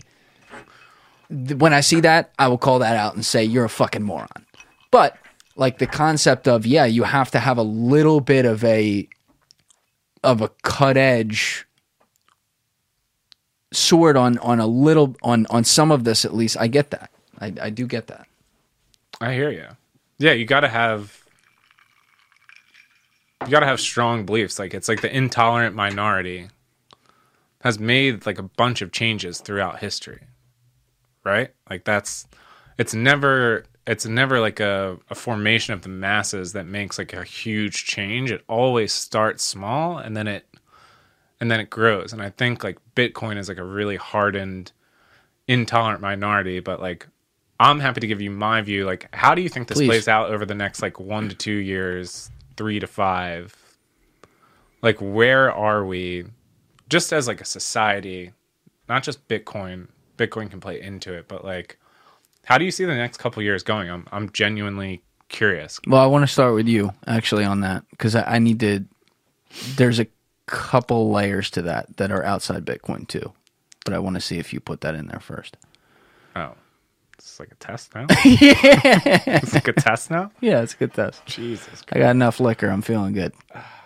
I got to think about it for a second. So you were saying 1 to 2 years in 5. Yeah, like I'm just wondering what the world looks like, right? Because like the last couple of years have been wild from Yes. like a worldwide perspective, right? Like probably nothing that's ever been seen before, not in our lifetime. So I'm trying to wonder, like, dude, 2 years ago feels like 10. I get depressed thinking about that. I do. Yeah, I don't like it. I don't like it at all. It seems like, some good times. It's all jaded. July, August, September, October 2019. Yeah, it's all got like a little cloud over it. Yeah, exactly. I don't want the cloud anymore. I want like the breakthrough, like Yeah. Yeah. you know what I mean? Like the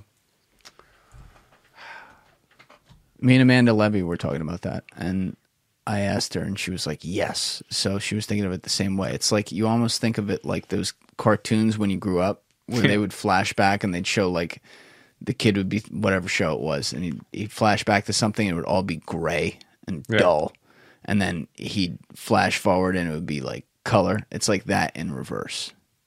That's what it feels like. No, we're sticking with the theme that the future is brighter. It has I'm to saying, yeah, but I'm saying like it's been like that. It's been like that, yeah. And that's why I was surprised to hear you say like it's getting bright again now. But I'm like, it has to. it has to, yeah. And we have to all collectively believe that. All right, so here's what happens over the next year. 365 days. Inflation goes wild. It's already gone wild. Remember, again, these people fucking hate you and they lie to your face. Neil Kashkari, crazy eyes. Guy's clearly a psychopath. Minnesota Fed guy. Yeah. I think it's Minnesota. I'll probably get that wrong, but No, that's whatever. right. Inflation is transitory. No, Neil.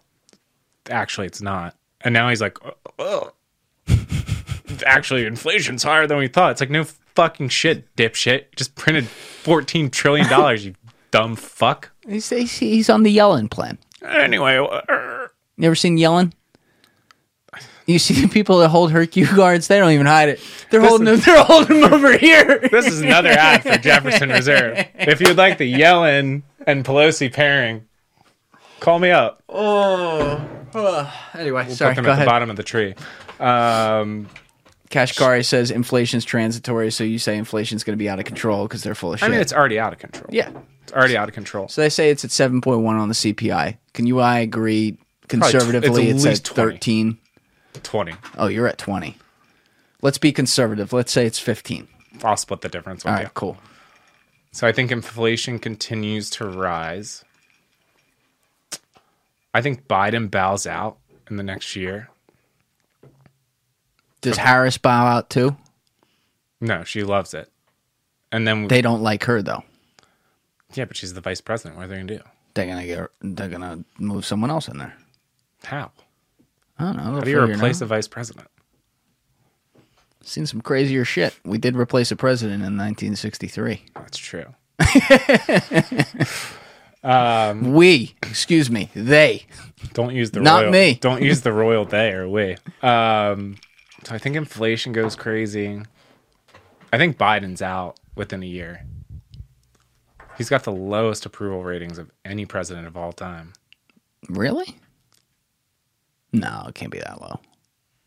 I think it's pretty low. I think it's like 20. It's definitely down there. It's like 28%. I don't know if anybody's touched 28%. I mean, Bush October 08, man.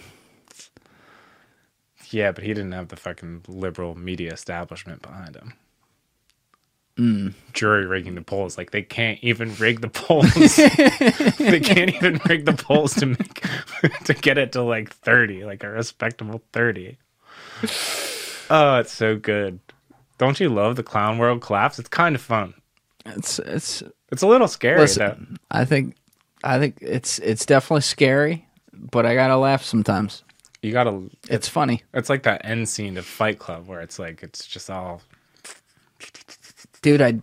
The last 5 years we've had Donald Trump and Joe Biden as presidents. It does not get any more dumb than that.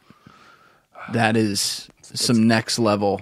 It's another question as to why smart people don't do it, but that's another thing. Fair point. So Inflation out of control, Biden out, somebody in. I'm wondering where the turning point is. I don't know. What do you mean by turning point? Like where we flip to the positive and we start to like. Oh, So maybe it's a continued, like states' rights, like the championing of that, like the way that Florida has kind of done their own thing, the way Texas has done their own thing. Maybe like 1 to 2 years in, it's like the continued, for lack of a better term, like balkanization of the United States. Like the federal government starts to become more dissolved 2 to 3 to 4 to 5 years out. And then like states get to decide how they want to be. Like if they want to be radical and, you know, have people show papers to go everywhere, like they get to do that in Oregon and New York. Or, you know, if you want to go down to Florida and live like a fucking crazy swamp person, you get to go do that too and like live free. So like maybe that's the trend. Maybe it goes more local and like you see essentially what I'm saying is like a national divorce, if you will. Like it's, I think like, it's already happening, dude. I mean, we live in 2 different countries, right? Like you go out to State College, Pennsylvania, there's 100,000 people in the stadium. Mm-hmm. And then I have to wear a mask to go to my table in Philly and then take it off. Like it's just so stupid. Yeah, and that's like 2 different counties right there. Yeah, it's like 3 counties away. It's So maybe that's my prediction, I guess, is the balkanization of the United States. Is that we start, even if there's still, which is really how it was always designed in terms of the Constitution, right? Like states' rights were always supposed to be paramount. It's like this overarching federal system, which has become omnipresent and way too large and way too influential. So maybe it's a return to like states' rights over the next 2 to 3 years. And we get to have like a nice little A/B test across this beautiful country that I still believe in. Still believe America is the best place to be. But we got to do some different shit to save it because it's not going in the right direction. so That's my answer. I know it took a while. Sorry. it's didn't take a while at all. It's really good. I agree. Now I'm gonna raise a point into that final one and take it another layer. I've always believed that, or whenever I figured this out, so a few years ago, I've firmly believed that democracy, of course, has always been known as the best system in that way. That's for obvious reasons. Mm-hmm. But countries who are not democracies that still exert a significant amount of power, albeit for the length of time they're able to do that in a tyrannical way, whatever it may be, or not democratic way, the way that they can win is by using our democracy against us. Mm-hmm. And so the way to use the democracy against us, and we're against wherever said democracy is by turning the democracy in on itself to attack itself, which they have successfully done. Yep. Whole different bunch of ways. Don't need to run through the whole gamut, but fair to say they have. The thing I want to zero in on is this whole state trend. You know, when this all started and I started to see people moving like crazy, end of May 2020. That's when I first was like, oh, I was talking to people and they're like, oh, I'm going to Texas. I'm Oh, outta I'm going here, to yeah. fly. Yeah. I was like, this is simulated. They can simulate this stuff ahead of time. Alex Horowitz said it on this podcast. It's probably the most prescient thing that has ever or will ever be said on here. It was very early on. It was number 17. He was walking through as unbiased and deliberately as you, almost like an attorney. He was walking through the power platforms have, why they can have it, and also what they can do from a culture perspective. And he said, I'm going to fuck up the line. It was so good. But he was explaining, like, through data points, they can simulate the way people change based on a stimulus. And so how did he close it? He's like, if you can predict the way culture changes, you can profit off that. Mm-hmm. And so I have always looked at this state movement during the pandemic as they knew, like all the states, red and blue, had their set up systems by May 2020 as to what they were going to do. Both of those sides knew what the results of that was going to be. They knew that on average 4% of people net were going to leave X state for Y state, or then shift the electoral college or the legislative wins from here to here and then from there to there, so that they could see how this was all going to play out over a set period of time based on human nature and data points gathered through technology where we are the product online. What is the end goal of that? Is the end goal of that to separate all of us into these little individual unions and put so much power back into the states that we completely delegitimize any central federal power to the point that, hey, long term, that would be awesome. In a way, maybe. I'd have to see how that looks.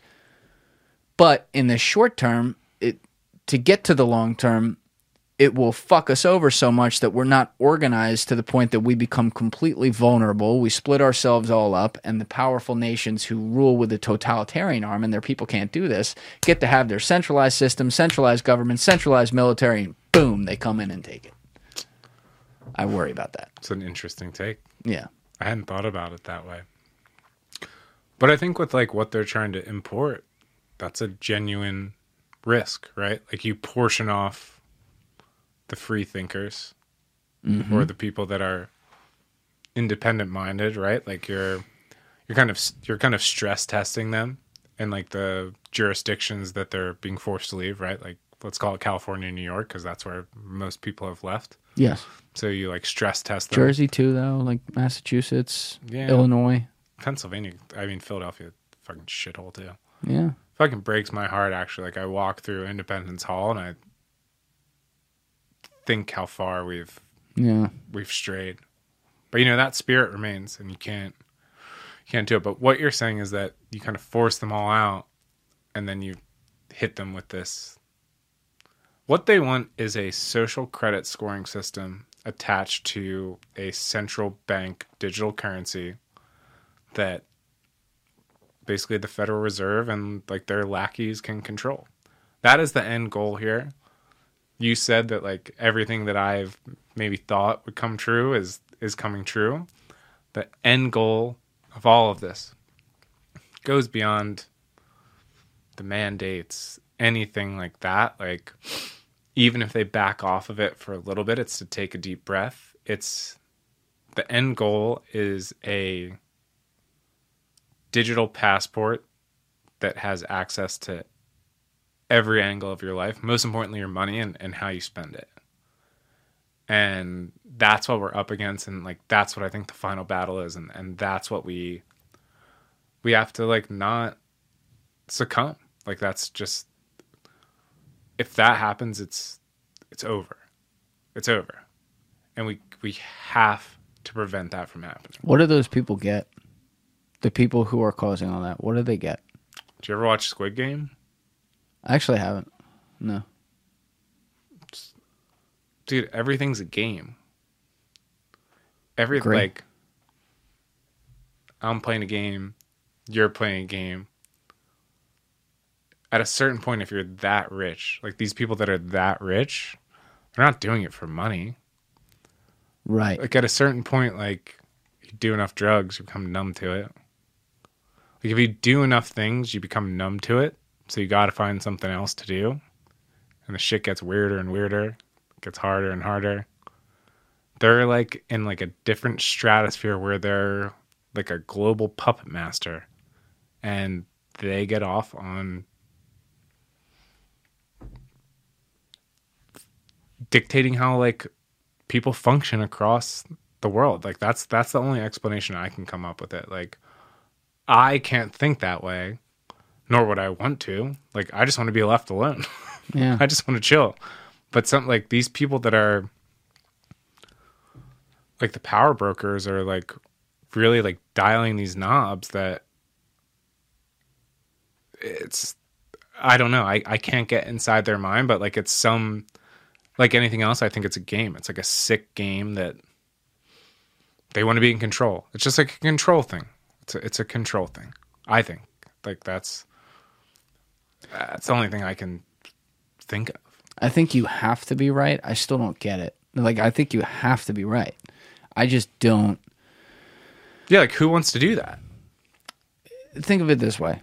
Who's one that people stereotypically always talk about in America? They always talk about the Clintons. The Clintons go out to dinner in fucking town in Chappaqua with their friends like regular people. Like, they still do some of these regular things. And, like, I'm putting on and saying, like, let's assume they're everything that, like, a conspiracy theorist says they are. They got a body count. What? So why, when they're out, like, just meeting their friend who's not in on whatever the conspiracy is, why can they depart from that reality? Sit down, order a fucking filet mignon, and chat it up, and Bill look at everyone who's not named Hillary in the fucking place, who's even remotely attractive. And, you Hopefully know. he finds Ariana Grande again. That was a great meme. He what? Never saw that Ariana No. Grande meme? No. Oh my God. Was that a Bill Clinton meme? Yeah, it was so good. Was he staring at her? Yeah, like, God bless. It was like some beautiful soul singer who I like. I want to say it was Aretha Franklin, and he's like sleeping in the front row. And then Ariana Grande gets up, and he's like... Hold on, I have it. I'll put it up here. Oh, wait, here's the image. Look at how sharp the two. For good measure. Al loves it as well. Their eyes aren't up. I'll put it that way. She's a good-looking girl. She's a great-looking girl. Look Look at this one. Hold on. Wait, you gotta find Jesse Jackson. you gotta find the meme of when he's like looking at like Aretha Franklin before he's like sleeping. It's so good. But I like in terms of how do they tap into normal reality? Like so do most serial killers. I don't know. No, that's interesting. I think these people are like sociopaths. They're like Christian Bateman in American Psycho. That's who these people are. Christian Bateman had no ability for a long stretch of time, Patrick Bateman, I should say, put on a face. He had to do that. I think these people have a face on and there's something underneath But that's what I'm saying. These people at least have a demonstrated ability to go weeks, months, whatever, normal for most of the time. Oh, wait, let's see if we got... That's where it gets confusing. I'll put these pictures in the corner. I can't find the Aretha Franklin one, but the Ariana Grande ones are fucking incredible. No, he's like sleeping. It's good. But anyway, you saw the payoff, so... Yeah, that's fucking hilarious. I don't...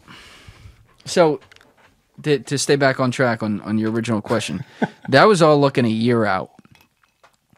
And you were asking, like, you don't know where the tipping point is with, like, a Bitcoin. Is there, like, a percentage adoption? And I'm not just talking, like, regular people who just own a couple fucking cents of it in their Coinbase account. Like, is there a percentage of the population number of adoption that we got to get to where suddenly boop, we're off to the races? I've never thought of it that way. Why not? I think it comes back to what we were talking about earlier. It's like circumstance. Like the best driver of Bitcoin adoption, unfortunately, is necessity. Yeah. Like you don't buy it in a lot of cases until you need it, right? Until like your currency is hyperinflating, until you like can't send your money to your family in Costa Rica or El Salvador. Like, so, you know, maybe my prediction 2 to 3 years down the road is I don't think they can control inflation. I think they've lost the narrative. I think they've broken supply chains because the economy, the worldwide economy, global outsourced economy that these brilliant globalists have built instead of fucking made in America. We need to get back to made in America, because when everything's fucking built in China and pieced together in Bangladesh and packaged in India, and now the supply chains are broken, we're seeing that comeuppance like now. Like it's worse now. So I think that like those supply chain issues will continue. I think that inflation will continue. I don't like none of it's going to be good over the next couple of years. Like I don't think it's going to be a good time, but I think if we have like the right goals in mind and like the right targets in mind, it's like a beautiful phoenix rising from the ashes. But I think it's going to be really gnarly over the next couple of years. Unfortunately, like I think it's going to be really like people like to the point that like people aren't going to get their medicine that they need shipped to them to like survive. Oh, that's a real thing. There was something, and there's a book on it apparently. One of the fans was talking to me. And I don't want it to be that way. Of course not. I'm not rooting for any of this. Of but like, course not. But it's like, a real concern. It is what it is. Like things are. You can't press pause on humanity, and we tried to do that for 2 years. And not only did we, maybe you can press pause once, maybe you can get away with it once, but we've been like, you know what I mean? Yep. Like back and forth, like on, off, on, off, Yeah. on, off. And it's just for people listening, he's doing a freezing and stopping and starting again moment over and over. But yeah, repetitive. So I don't know. I honestly, my projections haven't been good here. I wish I could elaborate more, but I think inflation remains a problem. I think supply chains remain a problem, and I think that creates rippling effects that are problems. Yeah, the another thing Bill Fascio and I talked about a little bit, but the supply chain of life-saving drugs that is dependent on China, if they turn that off like a light switch, millions of people die within 3 to 4 weeks in America. Millions of people. You think coronavirus is bad at its peak, you're done. You're ripped. You're finished. Dust it. It's over. What, they produce like all the raw materials that apparently, yeah. They produce fentanyl as well. They seem to get that in the States pretty well. They get that in here, no problem. They have a incentive to do that, for negative reasons. But it's not I don't look at it like any one thing. You know what? You said something earlier. I said we get to it. This is a perfect time. The next attack is a giant cyber attack. Mm-hmm. What did you mean by that? Yeah, like I think now is the time to like stand up, and I want people to become awake, because the last model that they ran on us worked. Like everyone bought into lockdown, and definitely like an emergency doesn't last 2 years. No. It doesn't last 2 years. But it has. It continues. So they're going to run the same playbook on a different terrain, and it's going to be more impactful. And it could be one of two things. It could be a climate lockdown, right? Because you've already seen that. There's articles about like how much better the climate's doing since lockdowns. So that's like a ground seed. And I'm a huge climate proponent. Mm-hmm. First of all, like everything I do is outside of golf. I surf, I snowboard. I have a vested interest in literally everything that gives me enjoyment outside of like my family and Bitcoin and doing things like this, like is outside. Yep. So like, I don't want to come off as like a climate denier or anything like that. Like I think we should be doing the absolute best by the climate, but that's one angle. Like, oh, the world's too hot. Flip side, I do remember like growing up in the 90s, and they're like, oh, the ozone hole is everyone's getting skin cancer. Mm-hmm. Like New York and California are supposed to be underwater at this point, according to Al Gore and to the old pamphlets from the 90s. So that's one angle. It could be a climate lockdown, water shortage lockdown. It's all in the same vein. I think if they really lose control of the narrative, they being the cathedral or shadow government or whatever you want to call it. Oh, I like that. The cathedral. Yeah. The cathedral is essentially academia like big corporations, World Economic Forum, government. That's the cathedral because they all work together, and the media. That's like Absolutely. that's the cathedral. So they work together. I think that the cyber lockdown will be next. And how does that work? Bad actors have hacked into XYZ infrastructure. They already kind of floated it with like the pipeline hack. Remember that pipeline hack? So you gotta remember that these alphabet agencies are totally compromised and they're not working in Americans' best interest. They're not trying to help you and me. When you say they're totally compromised, is that from self-inflicted, bureaucratic, slippery slope mountains that have long been skied down on their own accord, or is it also outside sources, or is it a combination? It's probably total projection on my part. But like, think about some of the things that have happened. Like, who was the Las Vegas shooter? What was that guy's name? I forget. It was like Wayne. Wayne, was it Wayne Gacy? No, that was Wayne that Gacy was was like an serial. old school gangster. No, Wayne Gacy was he was in the South Serial Park killer or episode, something. Ferrari Cake episode. Yeah, But I'll look it up. Go ahead. So when things like that don't get looked into, remember they set a bomb off in Nashville, doesn't get looked into. But the Las Vegas shooter would be a great example. The guy has like a fucking Stephen Paddock. He has 50 assault rifles. First of all, it's firing from multiple angles. That can't be one person. There's so many rounds discharged, like it's impossible.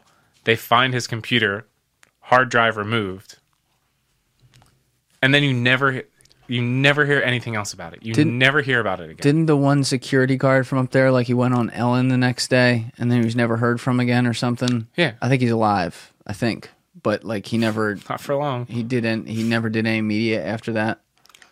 No, it's just like the number of shots fired.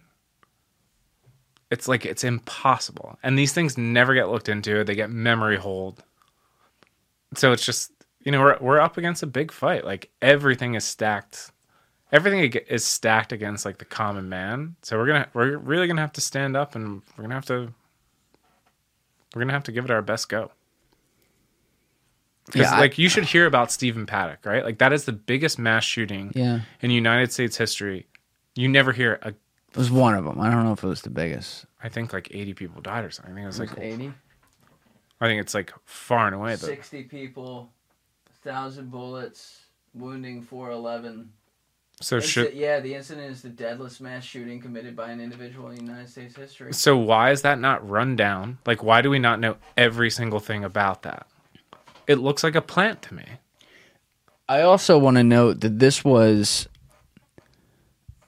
that event was the crossing point in the de-emphasis of gun control. When that happened, over the next 2-3 days after it happened, right on cue, as it happened with every mass shooting that had occurred, especially over the past, call it 5-6 years before that, every politician in favor of gun control came out and used it as yet another senseless act of violence that we will chalk up to thoughts and prayers and not do anything about it. We must curb gun violence. And then once this story started to get weird and it went away in a second, all of them stopped talking about it. And we forget this. We do forget this. But I started to notice by 2019 that the volume of gun control talk was way down. Mm-hmm. And then the pandemic happened, and the one great thing to come out of the pandemic is that argument's, they don't even bring it up. That argument's dead. Literally 75% of people, some of my friends who are left of the left who would have said take every gun 3 years ago. That was guns. me too. Yeah. They own guns. Yeah, I would have said take, after like a Sandy Hook type thing, I was like, you know what? That's devastating. Like take every gun. But, go have a look at Australia. Yes. And I now think that I understand the Second Amendment. Like they're I know I keep saying like there and them, but there's like a cohort that's like really trying to like rip apart the fabric of society and like the little liberties and institutions that like allow us to be free. And they want to take them all. It's very hard for me to figure out what is, like, I go back and forth with what is the intended psychology versus what is just a massive never-ending loop of reverse psychology that's used. So you talk about like the they and the them and the different cultural institutions of the people that are under attack and shut down or controlled, whatever.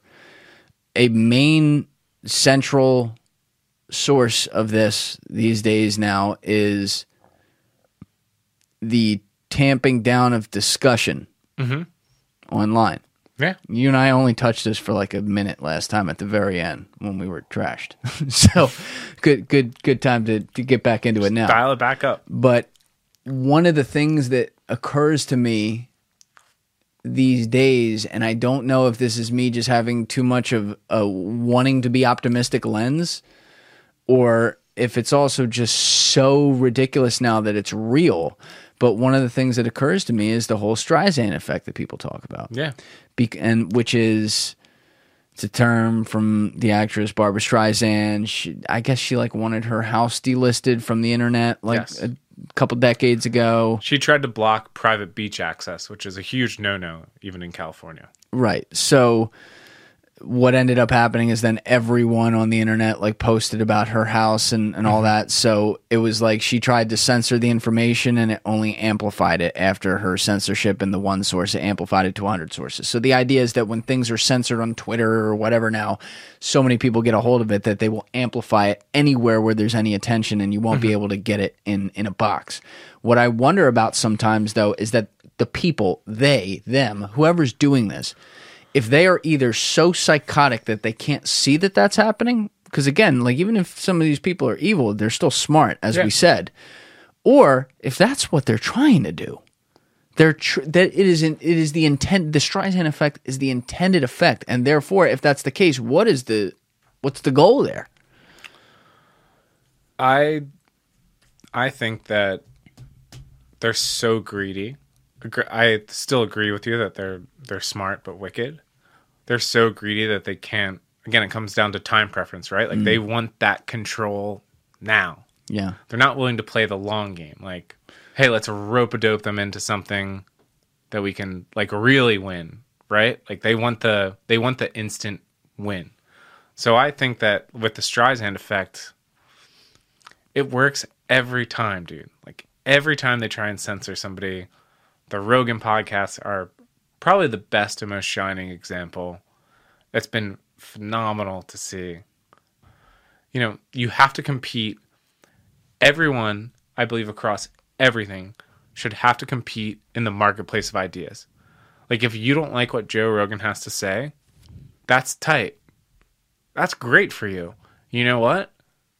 Debate him or whoever he had on. And, like, let's see what happens. There's nothing wrong with saying, you know what? I was wrong. Now you're right. The only thing you said a few minutes ago as a part of this greater point that I'll disagree with because you disagreed with it, I think, so maybe I misunderstood what you were saying, is the fact that all these people, they, them, whoever they are, they're only looking short. They're not looking long. You put out... Last time we were on here, you had me pull up a video of the Russian KGB guy. Yeah. And that was a couple months later. I think Rogan put it on his show, and then it like blew up. I beat him to it? Yeah. Yeah. Because I had never heard of it. And then someone sent me the clip like over the summer. They're like, bro, you got to see this. And then I sent them the link back. I'm like, Matt Kemenach already pulled this up. But essentially what he was saying is that we will beat them till their fat bottom falls in on itself. And he was talking about like the Soviet plan to, over generations, turn America against itself. And it's not, the concept is, obviously it wasn't just the Soviets who were thinking of shit like this. Other people were too. And so I do think I do think there's an element of that where they may make things look like it's short term, but that's where like my reverse psychology thought comes in, going like, well, they had to know that was going to be a Streisand effect. So why do they want it to be? And what's the next iteration they want to see from that? I love the paranoia. Yeah. It's great. I mean, that's the critical thinking that's lacking. Yeah. And I think you're tapped into that, and that's great, because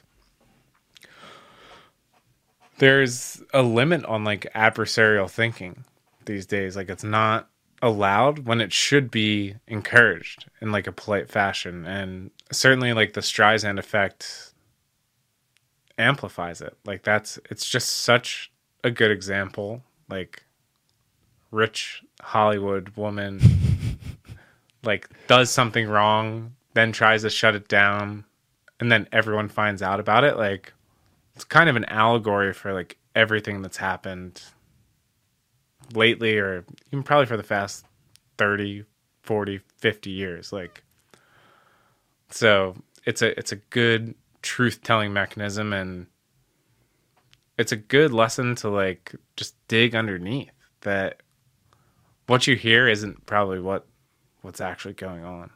If you have nothing to hide, then there's nothing to hide. The truth requires no explanation. It requires complete transparency. It's the Grateful Dead touring of the truth. It's Bitcoin. Taped. It's Bitcoin makes a block every 10 minutes. Yep. It ticks along. China can shut it down. We can all look at it too. You can see it in real time. You know, if I have to give you my last prediction for the next 3 to 5 years, it's time for transparency to win. It's time to give tools to people to succeed. Like, I want everyone to succeed, not the laptop class that's like bitching on Washington Post. I want everyone to have the tools to succeed. And I think economic empowerment and like ending the paper chase, ending like the hamster wheel, I really think that like Bitcoin can end the term paper chase. I really think it can, because if you're at the lower levels of economic society, you're always chasing the paper. You're always, is the rent due? Is the utilities due? Mm-hmm. But if you have like a savings mechanism, if you have a way to like save and be smart, and I think people that are in those situations are smart, but they're set up for failure. And I want them to have an alternative choice where they're set up to win. And Bitcoiners versus everybody else, we want everybody to win.